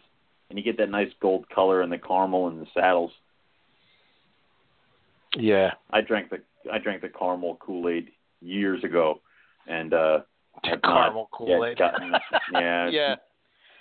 Yeah. See, that was my first big boy morph. That was the first morph I was allowed to play with and be a big boy. So there you go. Go ahead. Thank you. Shut up. You jumped into the. You're like, I'm going to try everything. It's like, what? So. Yeah. I'm kind of in that vein of trying everything. Trying to. Ocelot caramel jags. We didn't talk about those. Who the hell produced them? Paul. Oh. Paul. Normally Paul or Wayne. Pretty much it. Yeah. Here we go. So, well, I'll just do that one. We'll just take that one. So, I thought that this was a cool animal. And then this is a younger version of one of my favorite snakes is Bill Stiegel's Ocelot zebra jags. Yes. Which I just think is incredible animal. Is he breeding that thing this year? That's the caramel Ocelot jag. And then that's the zebra Ocelot jag. Yeah. Yes. Look at that because that yellow intensified and that weird ass like stripe going down its side got even brighter. That thing is a sick looking animal, and you know, like Bill needs any other good looking animals. Jesus Christ. And that I think he's breeding that thing this year. Because correct me if I'm wrong, that one's a male, and he's ready to roll. Yeah. So I don't know what he's doing it to. He's probably breeding it to a Candino Royal Python. So. No, he's breeding it to a green tree. Get it right. Oh God. The Ocelot Zebra Carpondro. Yeah, right. If you're gonna go big, go big. I would say he's breeding it to the sickness just to make everybody vomit, but I think sickness is a boy. So thank God. So you wasted that animal on that? It's like so yeah. So we didn't talk about the red stuff. Like I said, we did a show on we did a whole show on red and caramel on reds and caramels. You can check that out. Reds, I think, like I said, are one of those genes that are sort of in the line of caramel. I think that nobody has done it yet, but caramels and reds. Well, I think there might have been somebody that did it. You're not going to be able to tell the difference. You're not, and there's always somebody at a reptile show who asks me that they have a really sick looking red and they want to breed it to a caramel, and I always try to tell them that that's probably not the best of ideas. You can do it, but you're going to end up holding back the entire clutch, and that's annoying. And also, you're not really going to get fantastic results. Like, they're not going to play with each other and enhance the caramel or the red. It's almost like you'd be better if you just picked up another red or bought another caramel. I think you'd be happier with your results if you did that. So, yeah. Yeah, I would agree. It's almost like somebody's breeding red to high contrast for a while and trying to pass off as red high cons, and oh, my baby. Oh, yeah. I'm gonna stop talking. Isn't it gorgeous? Its big ass head and its mean looking eyeball. Got a lot more pink on it. Yeah, I do. I want it. It looks mad. Don't it look mad? It looks Doesn't mad, it look man. pissed off? I love it. It's like, screw you, man. Screw you, I'm an albino. I'm a scrub. I'm a scrub. That's what I want. I want it. Sign me up. I will. Oh, my God. I would love an albino coastal. Love it. Wouldn't have to keep messing around with these Darwin bitches. Just go ahead and grab a big ass albino coastal. Yeah. One day. One day. Yep. I'll have pure albino jags and pure albino tigers, and oh God, I'll be so happy. Oh, that's the one I forgot. So albino tiger. That's a big one for me. Yeah. So if I pull up, here we go. Albino tiger. I don't think enough has been done with albino tiger. I don't think enough has been done with tigers. I mean, no. I would love to see super caramel tigers. I would love to see Xanic tigers.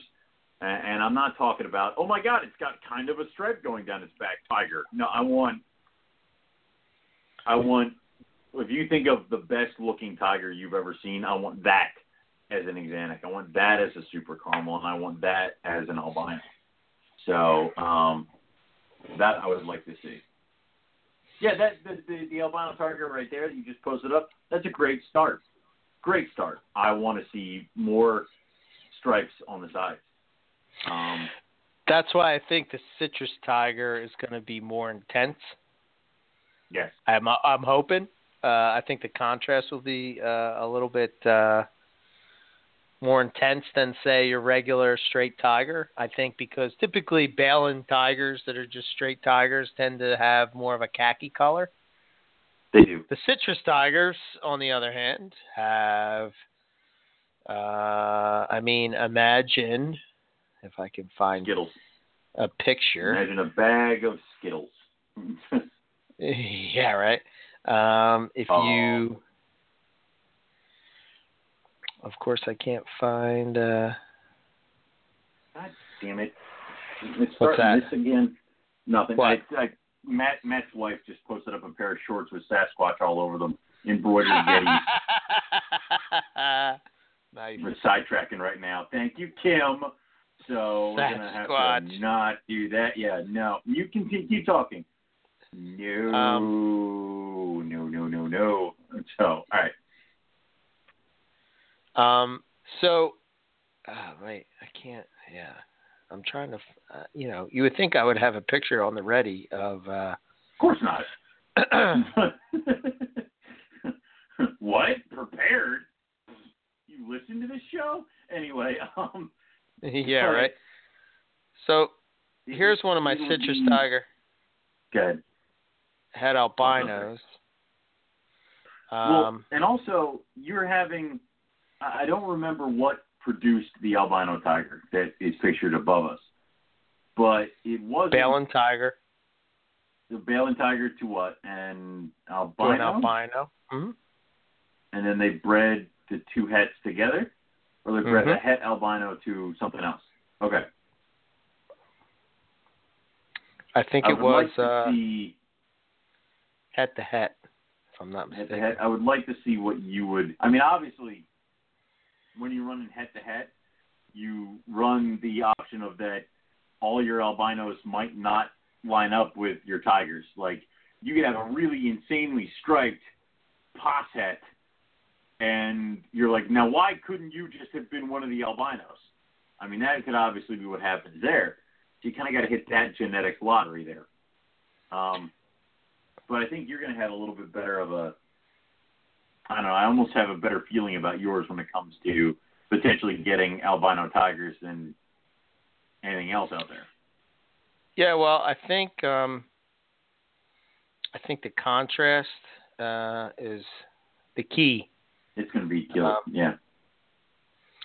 And if I could just find a picture of my citrus tiger as an adult, you would see what I'm talking about. But apparently I have not come prepared. Jesus Christ. Anyway, I tried to get these all together before the show, but it didn't. Oops. We're going to blame somebody for this. I blame other buddy. So, other buddy. Poor guy. He gets blamed for poor guy. everything. I know. Like, it's almost like I'm not fair. Anyway, but what, it's, because, correct me if I'm wrong, but your citrus tigers have the tiger line coming through, obviously on the citrus side, and then somehow you produced a lot of striped animals out of your first breeding of the citrus tiger to the het. Yeah, they all look like the one I just posted. Yeah, the one I just posted. Which is awesome. So, like I said, I have a better feeling about you breeding your albino tigers together, getting, I would say, a higher percentage of albino tigers, or even the broader striped, better colored. Either way, I think you're going to get more striped babies than other people, I guess. I don't know. See, that het albino, I'd bet on him. It. That's a her. Now imagine this her. as an albino. What is this? That's a young picture of Molly. I knew it. And I know Brandon had just talked about striped jungles. So there's my striped jungle project. Oh, yeah. Yeah. I kind of like, I would like to connect those sides. Everybody should understand that Eric taking a year off of breeding really sucks. All right? So it really sucks for people like Owen. All right? Because there's been a few things like, I don't know, Molly Ringwald that we've been watching and waiting. Oh, and if we're going to mention Molly, we're going to mention V. So, yet again, we wait another year. Hell is that? Looks like a zebra thingy. Zebra jag stripe thingy. Yeah, that's nice. Yeah, it's a lot of stripes. Jesus. Wow. That to breed to this. That'd be kind of hard because Eric owns one and Brandon, you own the other. That's odd. It's almost like Eric would sell you something, and that never happens. Eric doesn't sell things. I don't sell things. I don't sell things. No selling. I just hoard them. Yeah. You're going to look and then forget about it for a year until he brings up pictures of it again. And you get pissed off because you brought him those animals and you're his courier boy. What's that? Aside from a striped critter. Striped jungle. Jesus Christ. That's not yours, right? No. Oh, thank God. I was like, what the hell have you been keeping from me? So, I should have went and told you it was. No, because then I'm knocking on your door in an hour. Okay, it's not cool. So that's got to be an Australian animal, correct? Yes. This one's even better. This one's from Australia. This is just a straight. So I guess the cool thing is what I do is I like to look at what the crew down in Australia is doing, and it kind of gives me an idea of where I can take a project. So for a striped jungle, Holy I mean, look at that. Balls. I mean, that's just insane. I swear to God, honestly, it was Photoshop. But Jesus Christ. Honestly, that blows away tigers. I mean, I hate to say that, but so horrible. Dude, that is killer. Oh my God. And you know somebody's like, I'll cross it with my zebra. Why? It's perfect the way it is. Just leave it alone. That's an awesome animal. That is beautiful. So, I mean, I have a rack of these things, like 12 of them. Jeez. I think with carpet python morphs is like the thing you want to think about is that there's so much to be done. There's so many different combinations. And the thing I think that you have to keep in mind is the selective breeding part of it is so important. That's where you get an animal like the last one I just posted up. That's kind of, I don't know how you get any better than that. I mean, that's perfect. I mean, yeah. Well, it's like okay, every combination and every morph that is cool, everybody needs to start getting into their heads that you can make it better by selectively breeding and sticking with things and building the project yourself. I mean, that striped jungle did not come out of the bush looking like that. So it took a lot of breedings, maybe not that many, but it's like it took the right breeding. And you could make something like that if you just started the project the right way. Stop trying to worry about how many of a certain type of, I got to get jungles. Well, what kind? It doesn't matter. Yeah, it does. It really, really does. So that would be my thing. I would love to produce something like that. I have no jungles, so I will wait till Eric uses his, breedings and makes a bunch of really nice striped jungles, and then I'm going to jump on that bandwagon. So, yeah, I'll ride your coattails. There you go. I think there's a lot of potential with carpet pythons and the morph projects and the combos, and I think of the past 8 years and how far it's come. I mean, we didn't even talk about like reduced pattern diamonds. We didn't even hit on hypo brettles, stonewash brettles, striped brettles. We didn't talk about ivories. That's ivory jungles. The idea of making an ivory zebra. I know Nick has produced very close. Some really killer white ones. Yeah. Yeah, I mean that's a cool project. I mean, man, that'd be kind of a freaky looking animal. You imagine an ivory super zebra, it'd be kind of like this bone white, like our off white kind of solid snake. Yeah, to me, I think one of the projects that I'm really shooting for, and I think I've mentioned this before, is if you take so I'm going to breed, not this year, but next year, an albino zebra jag to my axanthic zebra, which will make double het snows of zebra jags, and super zebras. So if I breed them together, right, I should be able to produce a snow super zebra. And I think that's going to be the closest that you could get to an all-white snake. I don't think it's going to be. Yeah, I don't think it's going to be, bone white, but I think, I think that'll be a nice looking snake for sure. But oh man, there's just tons of potential, tons of. And there's tons of potential when you do start getting the breedings under your belt. I mean, look at what Jungle has done in captivity. Look what IJ has done in captivity. I mean, we're barely scratching the surface with Coastal when it comes to Brisbanes and other things like that, as well as selective breeding when it comes to enhancing those animals. And then you've got ones that haven't even been touched, like Bredli and Inland.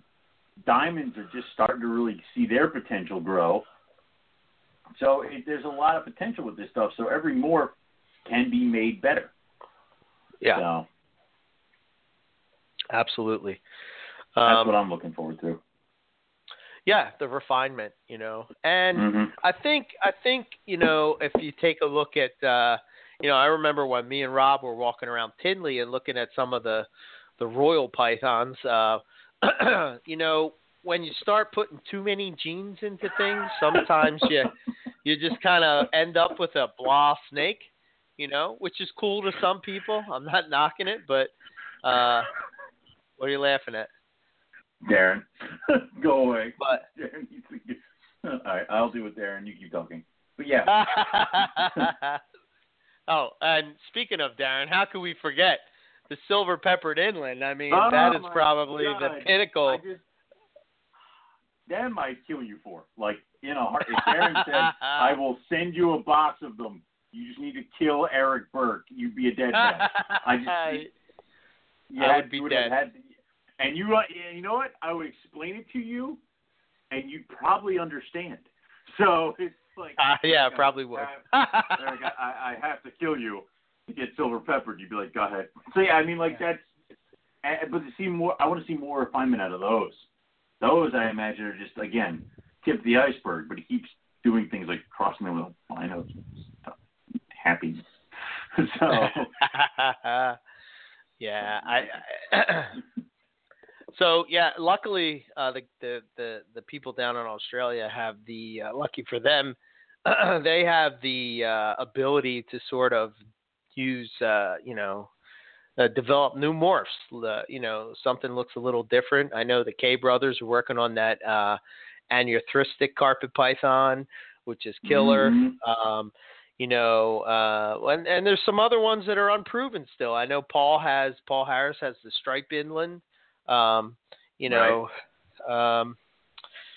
I actually, if that proves out to be genetic, I have hets from that pairing.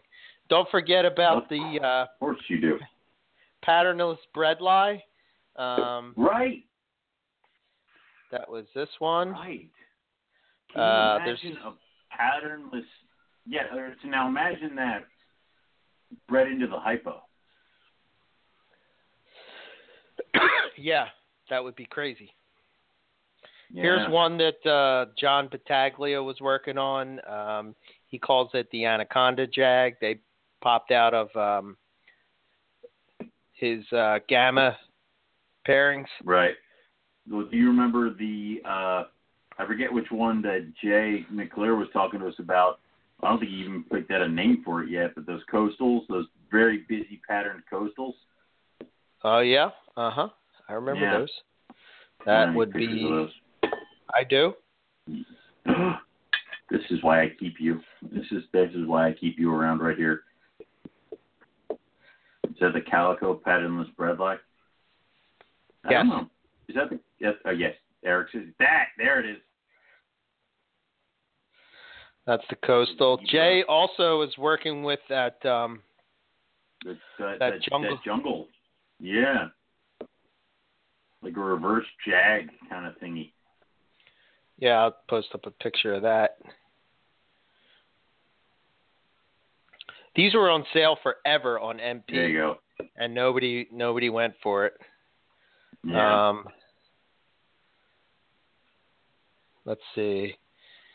Remember, cool there was jungle. this crazy looking, I don't know whatever happened with this, but the guy's name was Ash Fry down in Australia. It's a zebra looking inland. Let's see, pure inland.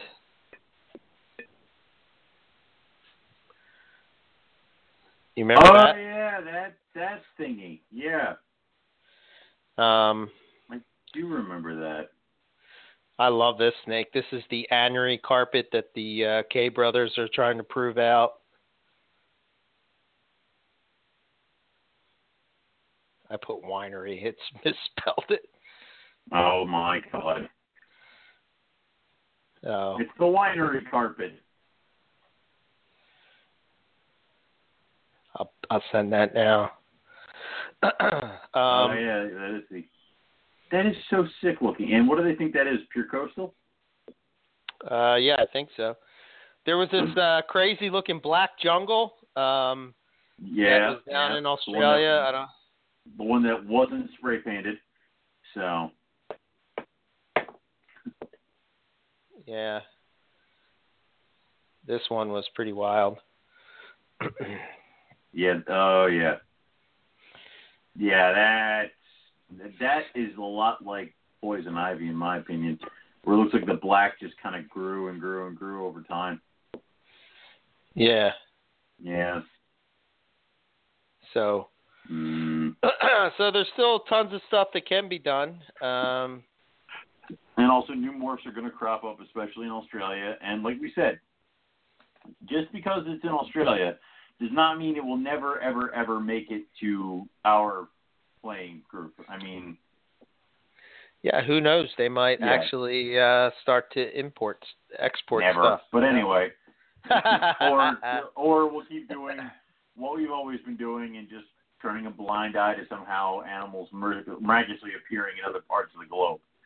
So, no one knows the jungle? Do we not know what produced that thing? No. It's wild. Was it wild caught? Yeah. Yeah. Jungle was a wild one. Remember, in Australia, you can just go shopping for your carpet pythons on the ground. So. Yeah. Wait, is that legal or no? Probably not. I think it depends on where. No, I don't think so. Check your local laws. Please check your local laws. Do not take my word for it. Yes. Do not believe the silly American. Yes, please, God. He knows nothing. I don't want to hear about how you got arrested because you're like, oh, and said it was okay. They don't know who I am. So. Right. So yeah, I mean that's kind of an overview, I think, of where carpet python morphs are, and there's hopefully from that you can kind of get an idea of where carpet python morphs are going. Yep. I think that pick your project.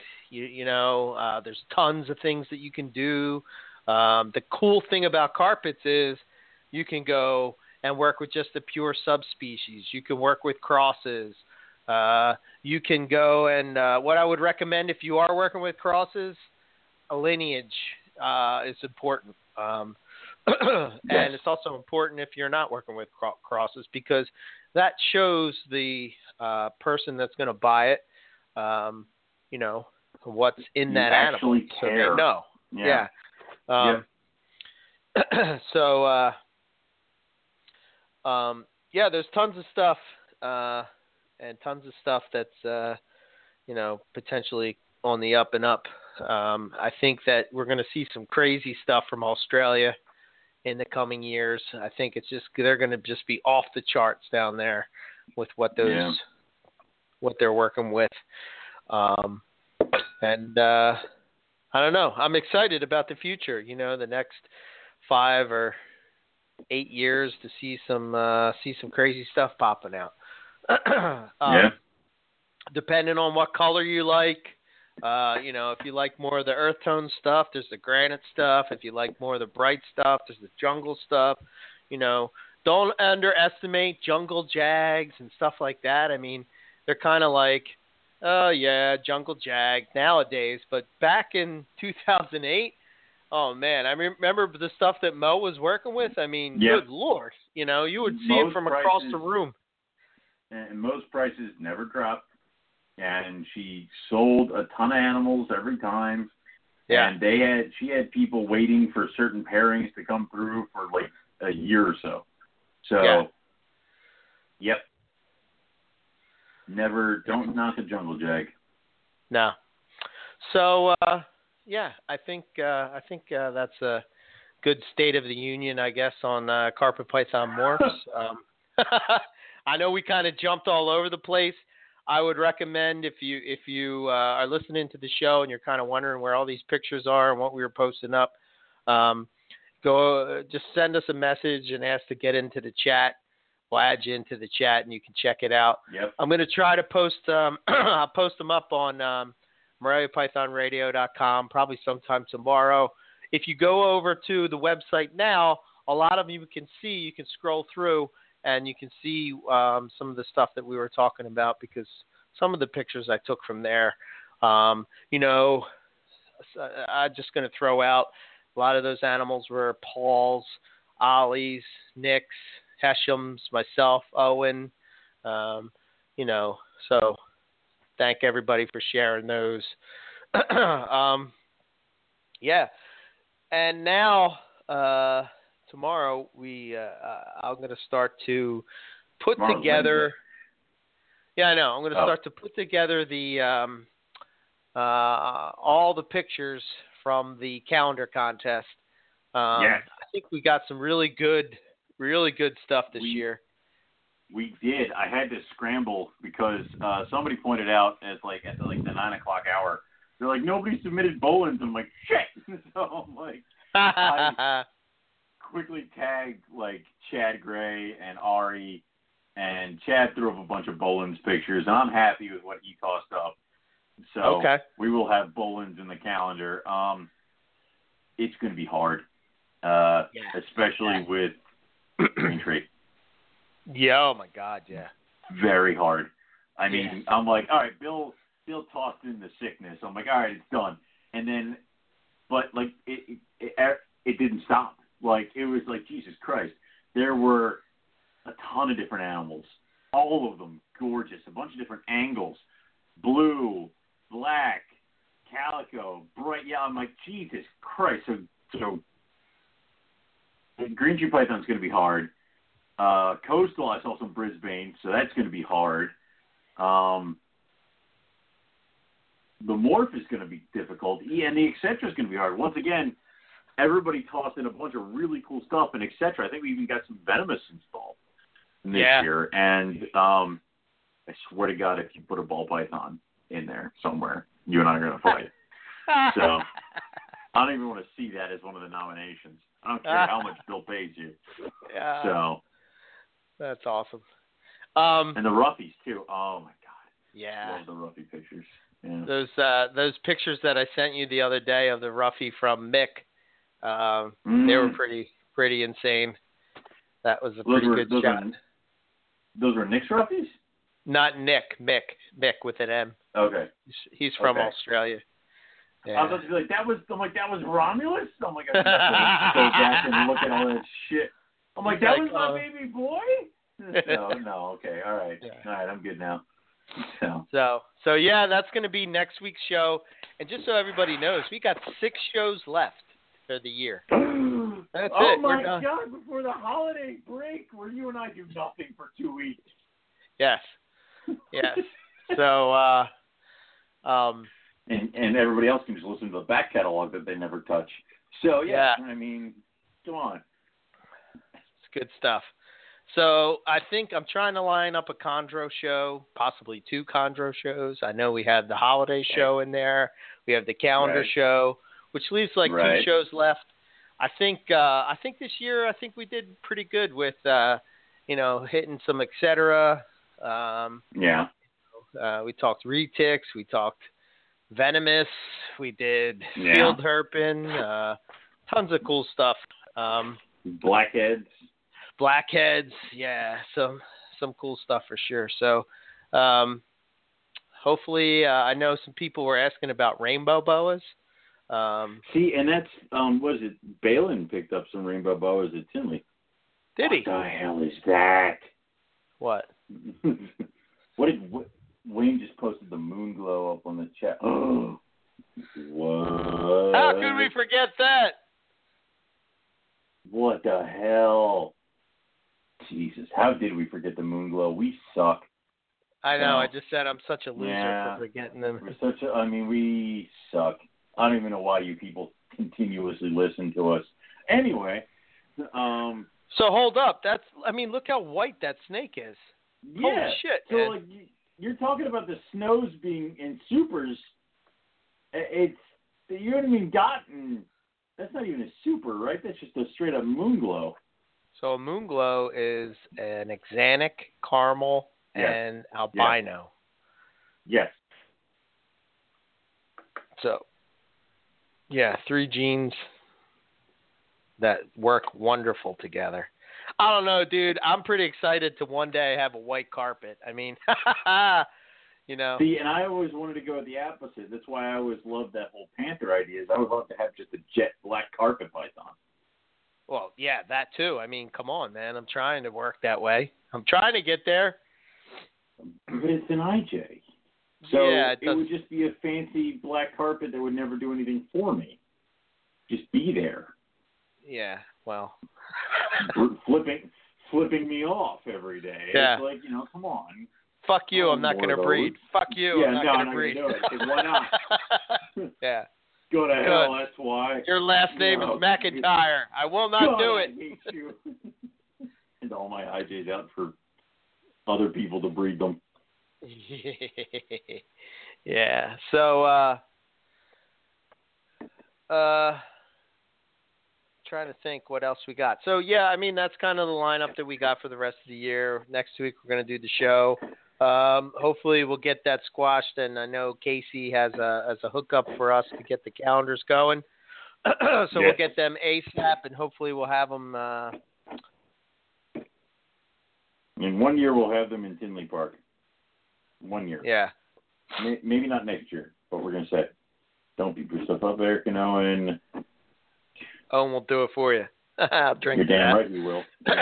So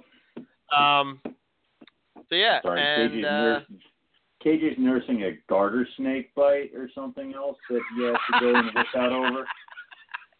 I don't understand. It's like, a little garter snake is apparently killing him. I don't know. Yeah. I have, we've officially moved over. I've condensed our accounts into one for MoreliaPythonRadio.com, ebmorelia.com, and I finally got CarpetFest.net up and going. Oh my God. It took forever to actually get CarpetFest.net, so that it's not CarpetFest/Homestead.net, all that shit. So we were trying to do that for a while. Yeah, I finally contacted them and was able to work it out. Over the break, I'm probably going to be working on the websites and get that all. I started tinkering with MoreliaPythonRadio.com. But hopefully we'll get that going. We're going to update that. I would like to add, I know we have the morph page with MoreliaPythonRadio.com. It's almost like I would like to add a part to the morph page, which is just the, I guess call them the shams or whatever, the lies. It's like have the panther and the banana and whatever the hell else we can think of that has been like one of those. The wall of shame was a thing. Yeah. Morelia Python Radio wall of shame. Pretty much. Yeah. So we can do that. I like that idea. But yeah, we're gonna work on that, and it should be cool. Carpet Fest should be cool as well.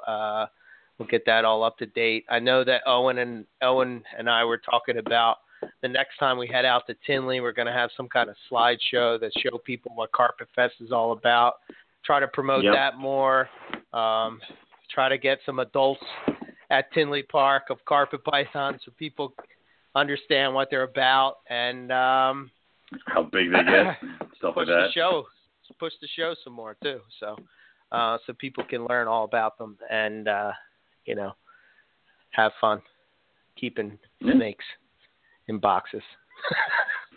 But in various boxes. Yeah. All we do. So I guess that's. I guess we'll close it up and we'll head off. But please check out MoreliaPythonRadio.com. If you have any questions or comments or you want to share something, if you have some cool pictures of any kind of morphs, please feel free to send them. info@MoreliaPythonRadio.com. If you're going to do that, please include in there what it is and your name and any kind of link you want website-wise. That way I can give you credit for it. The idea is that we want to make MoreliaPythonRadio.com sort of the hub for all things Morelia and point you in the direction of the breeders that work with these amazing animals. So if you're interested, you know who to go to and not just picking them up randomly at the show. Whether it be carpets or chondros, either way, it's kind of important thing. So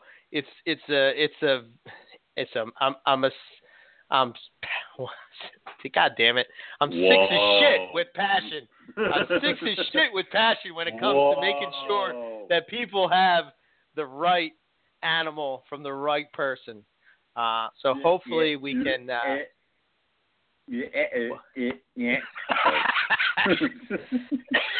I'm tired, man. It's late. Shut up. All right. Yeah. That's MoreliaPythonRadio.com. The podcast, please feel free to share it. Try to share the love of Morelia. You can check out it on iTunes, also blogtalkradio.com.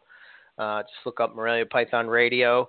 If there's a specific episode that you're looking for or a guest, you can probably Google it and it'll come up just on that specific one. I think that works pretty well from what I've seen. But probably the best place to get the show is iTunes. Just subscribe over there. And, as far as myself, ebmorelia.com. My email is eric@ebmorelia. Like I said, I'm going to be working on the website, and trying to, make it a little more, I guess, user-friendly and try to finish up some of the stuff that I had on there. So, you can check that out in the meantime. Trying to think what else. What else am I forgetting? Carpet Fest. I know we are 7 months away, 8 months away. Months away, yeah. But I want to start thinking of a date so that I can kind of nail it down. My thinking was June, so I'll probably post something up over on the Northeast Carpet Fest group so that we can start thinking about that. That's all I got. What do you got, Owen? What I got is you can go to rogue-reptiles.com. I'm updating the site as of right now with all the things that we're doing breeding-wise this year, as well as lineage information for the past couple of years for animals. So if you purchased a baby and want their lineage information, it should be up there. If not, let me know and I'll make up one for you. We're going to have a bunch of new babies posted up in the next couple of days. Everybody's shedding, so we're waiting for everybody to shed, and then we're going to start putting everybody up on the website. We're talking caramels, caramel jags, super caramels, high contrast Queenslands, Peterson stripes, and tiger animals. And some of those stripes are really good looking. So keep an eye out for that. If you want interested in any of the babies or want to see what we got, drop us a line. And we'll definitely hook everybody up. The next show I have is the December Hamburg show, and I believe that's the 3rd of December. But I will be attending this weekend's Havre de Grace show, or it might be, I'll have to check. And there's a few other shows that we kind of have going on. So if you wanted Animal Delivered, we can totally do that. You can also go on Facebook and look up Rogue Reptiles there. Check out all the stuff we got going on there. So that's all I got. So what we will say is thank you all for listening, and we will catch everybody back here next week for some more Morelia Python Radio.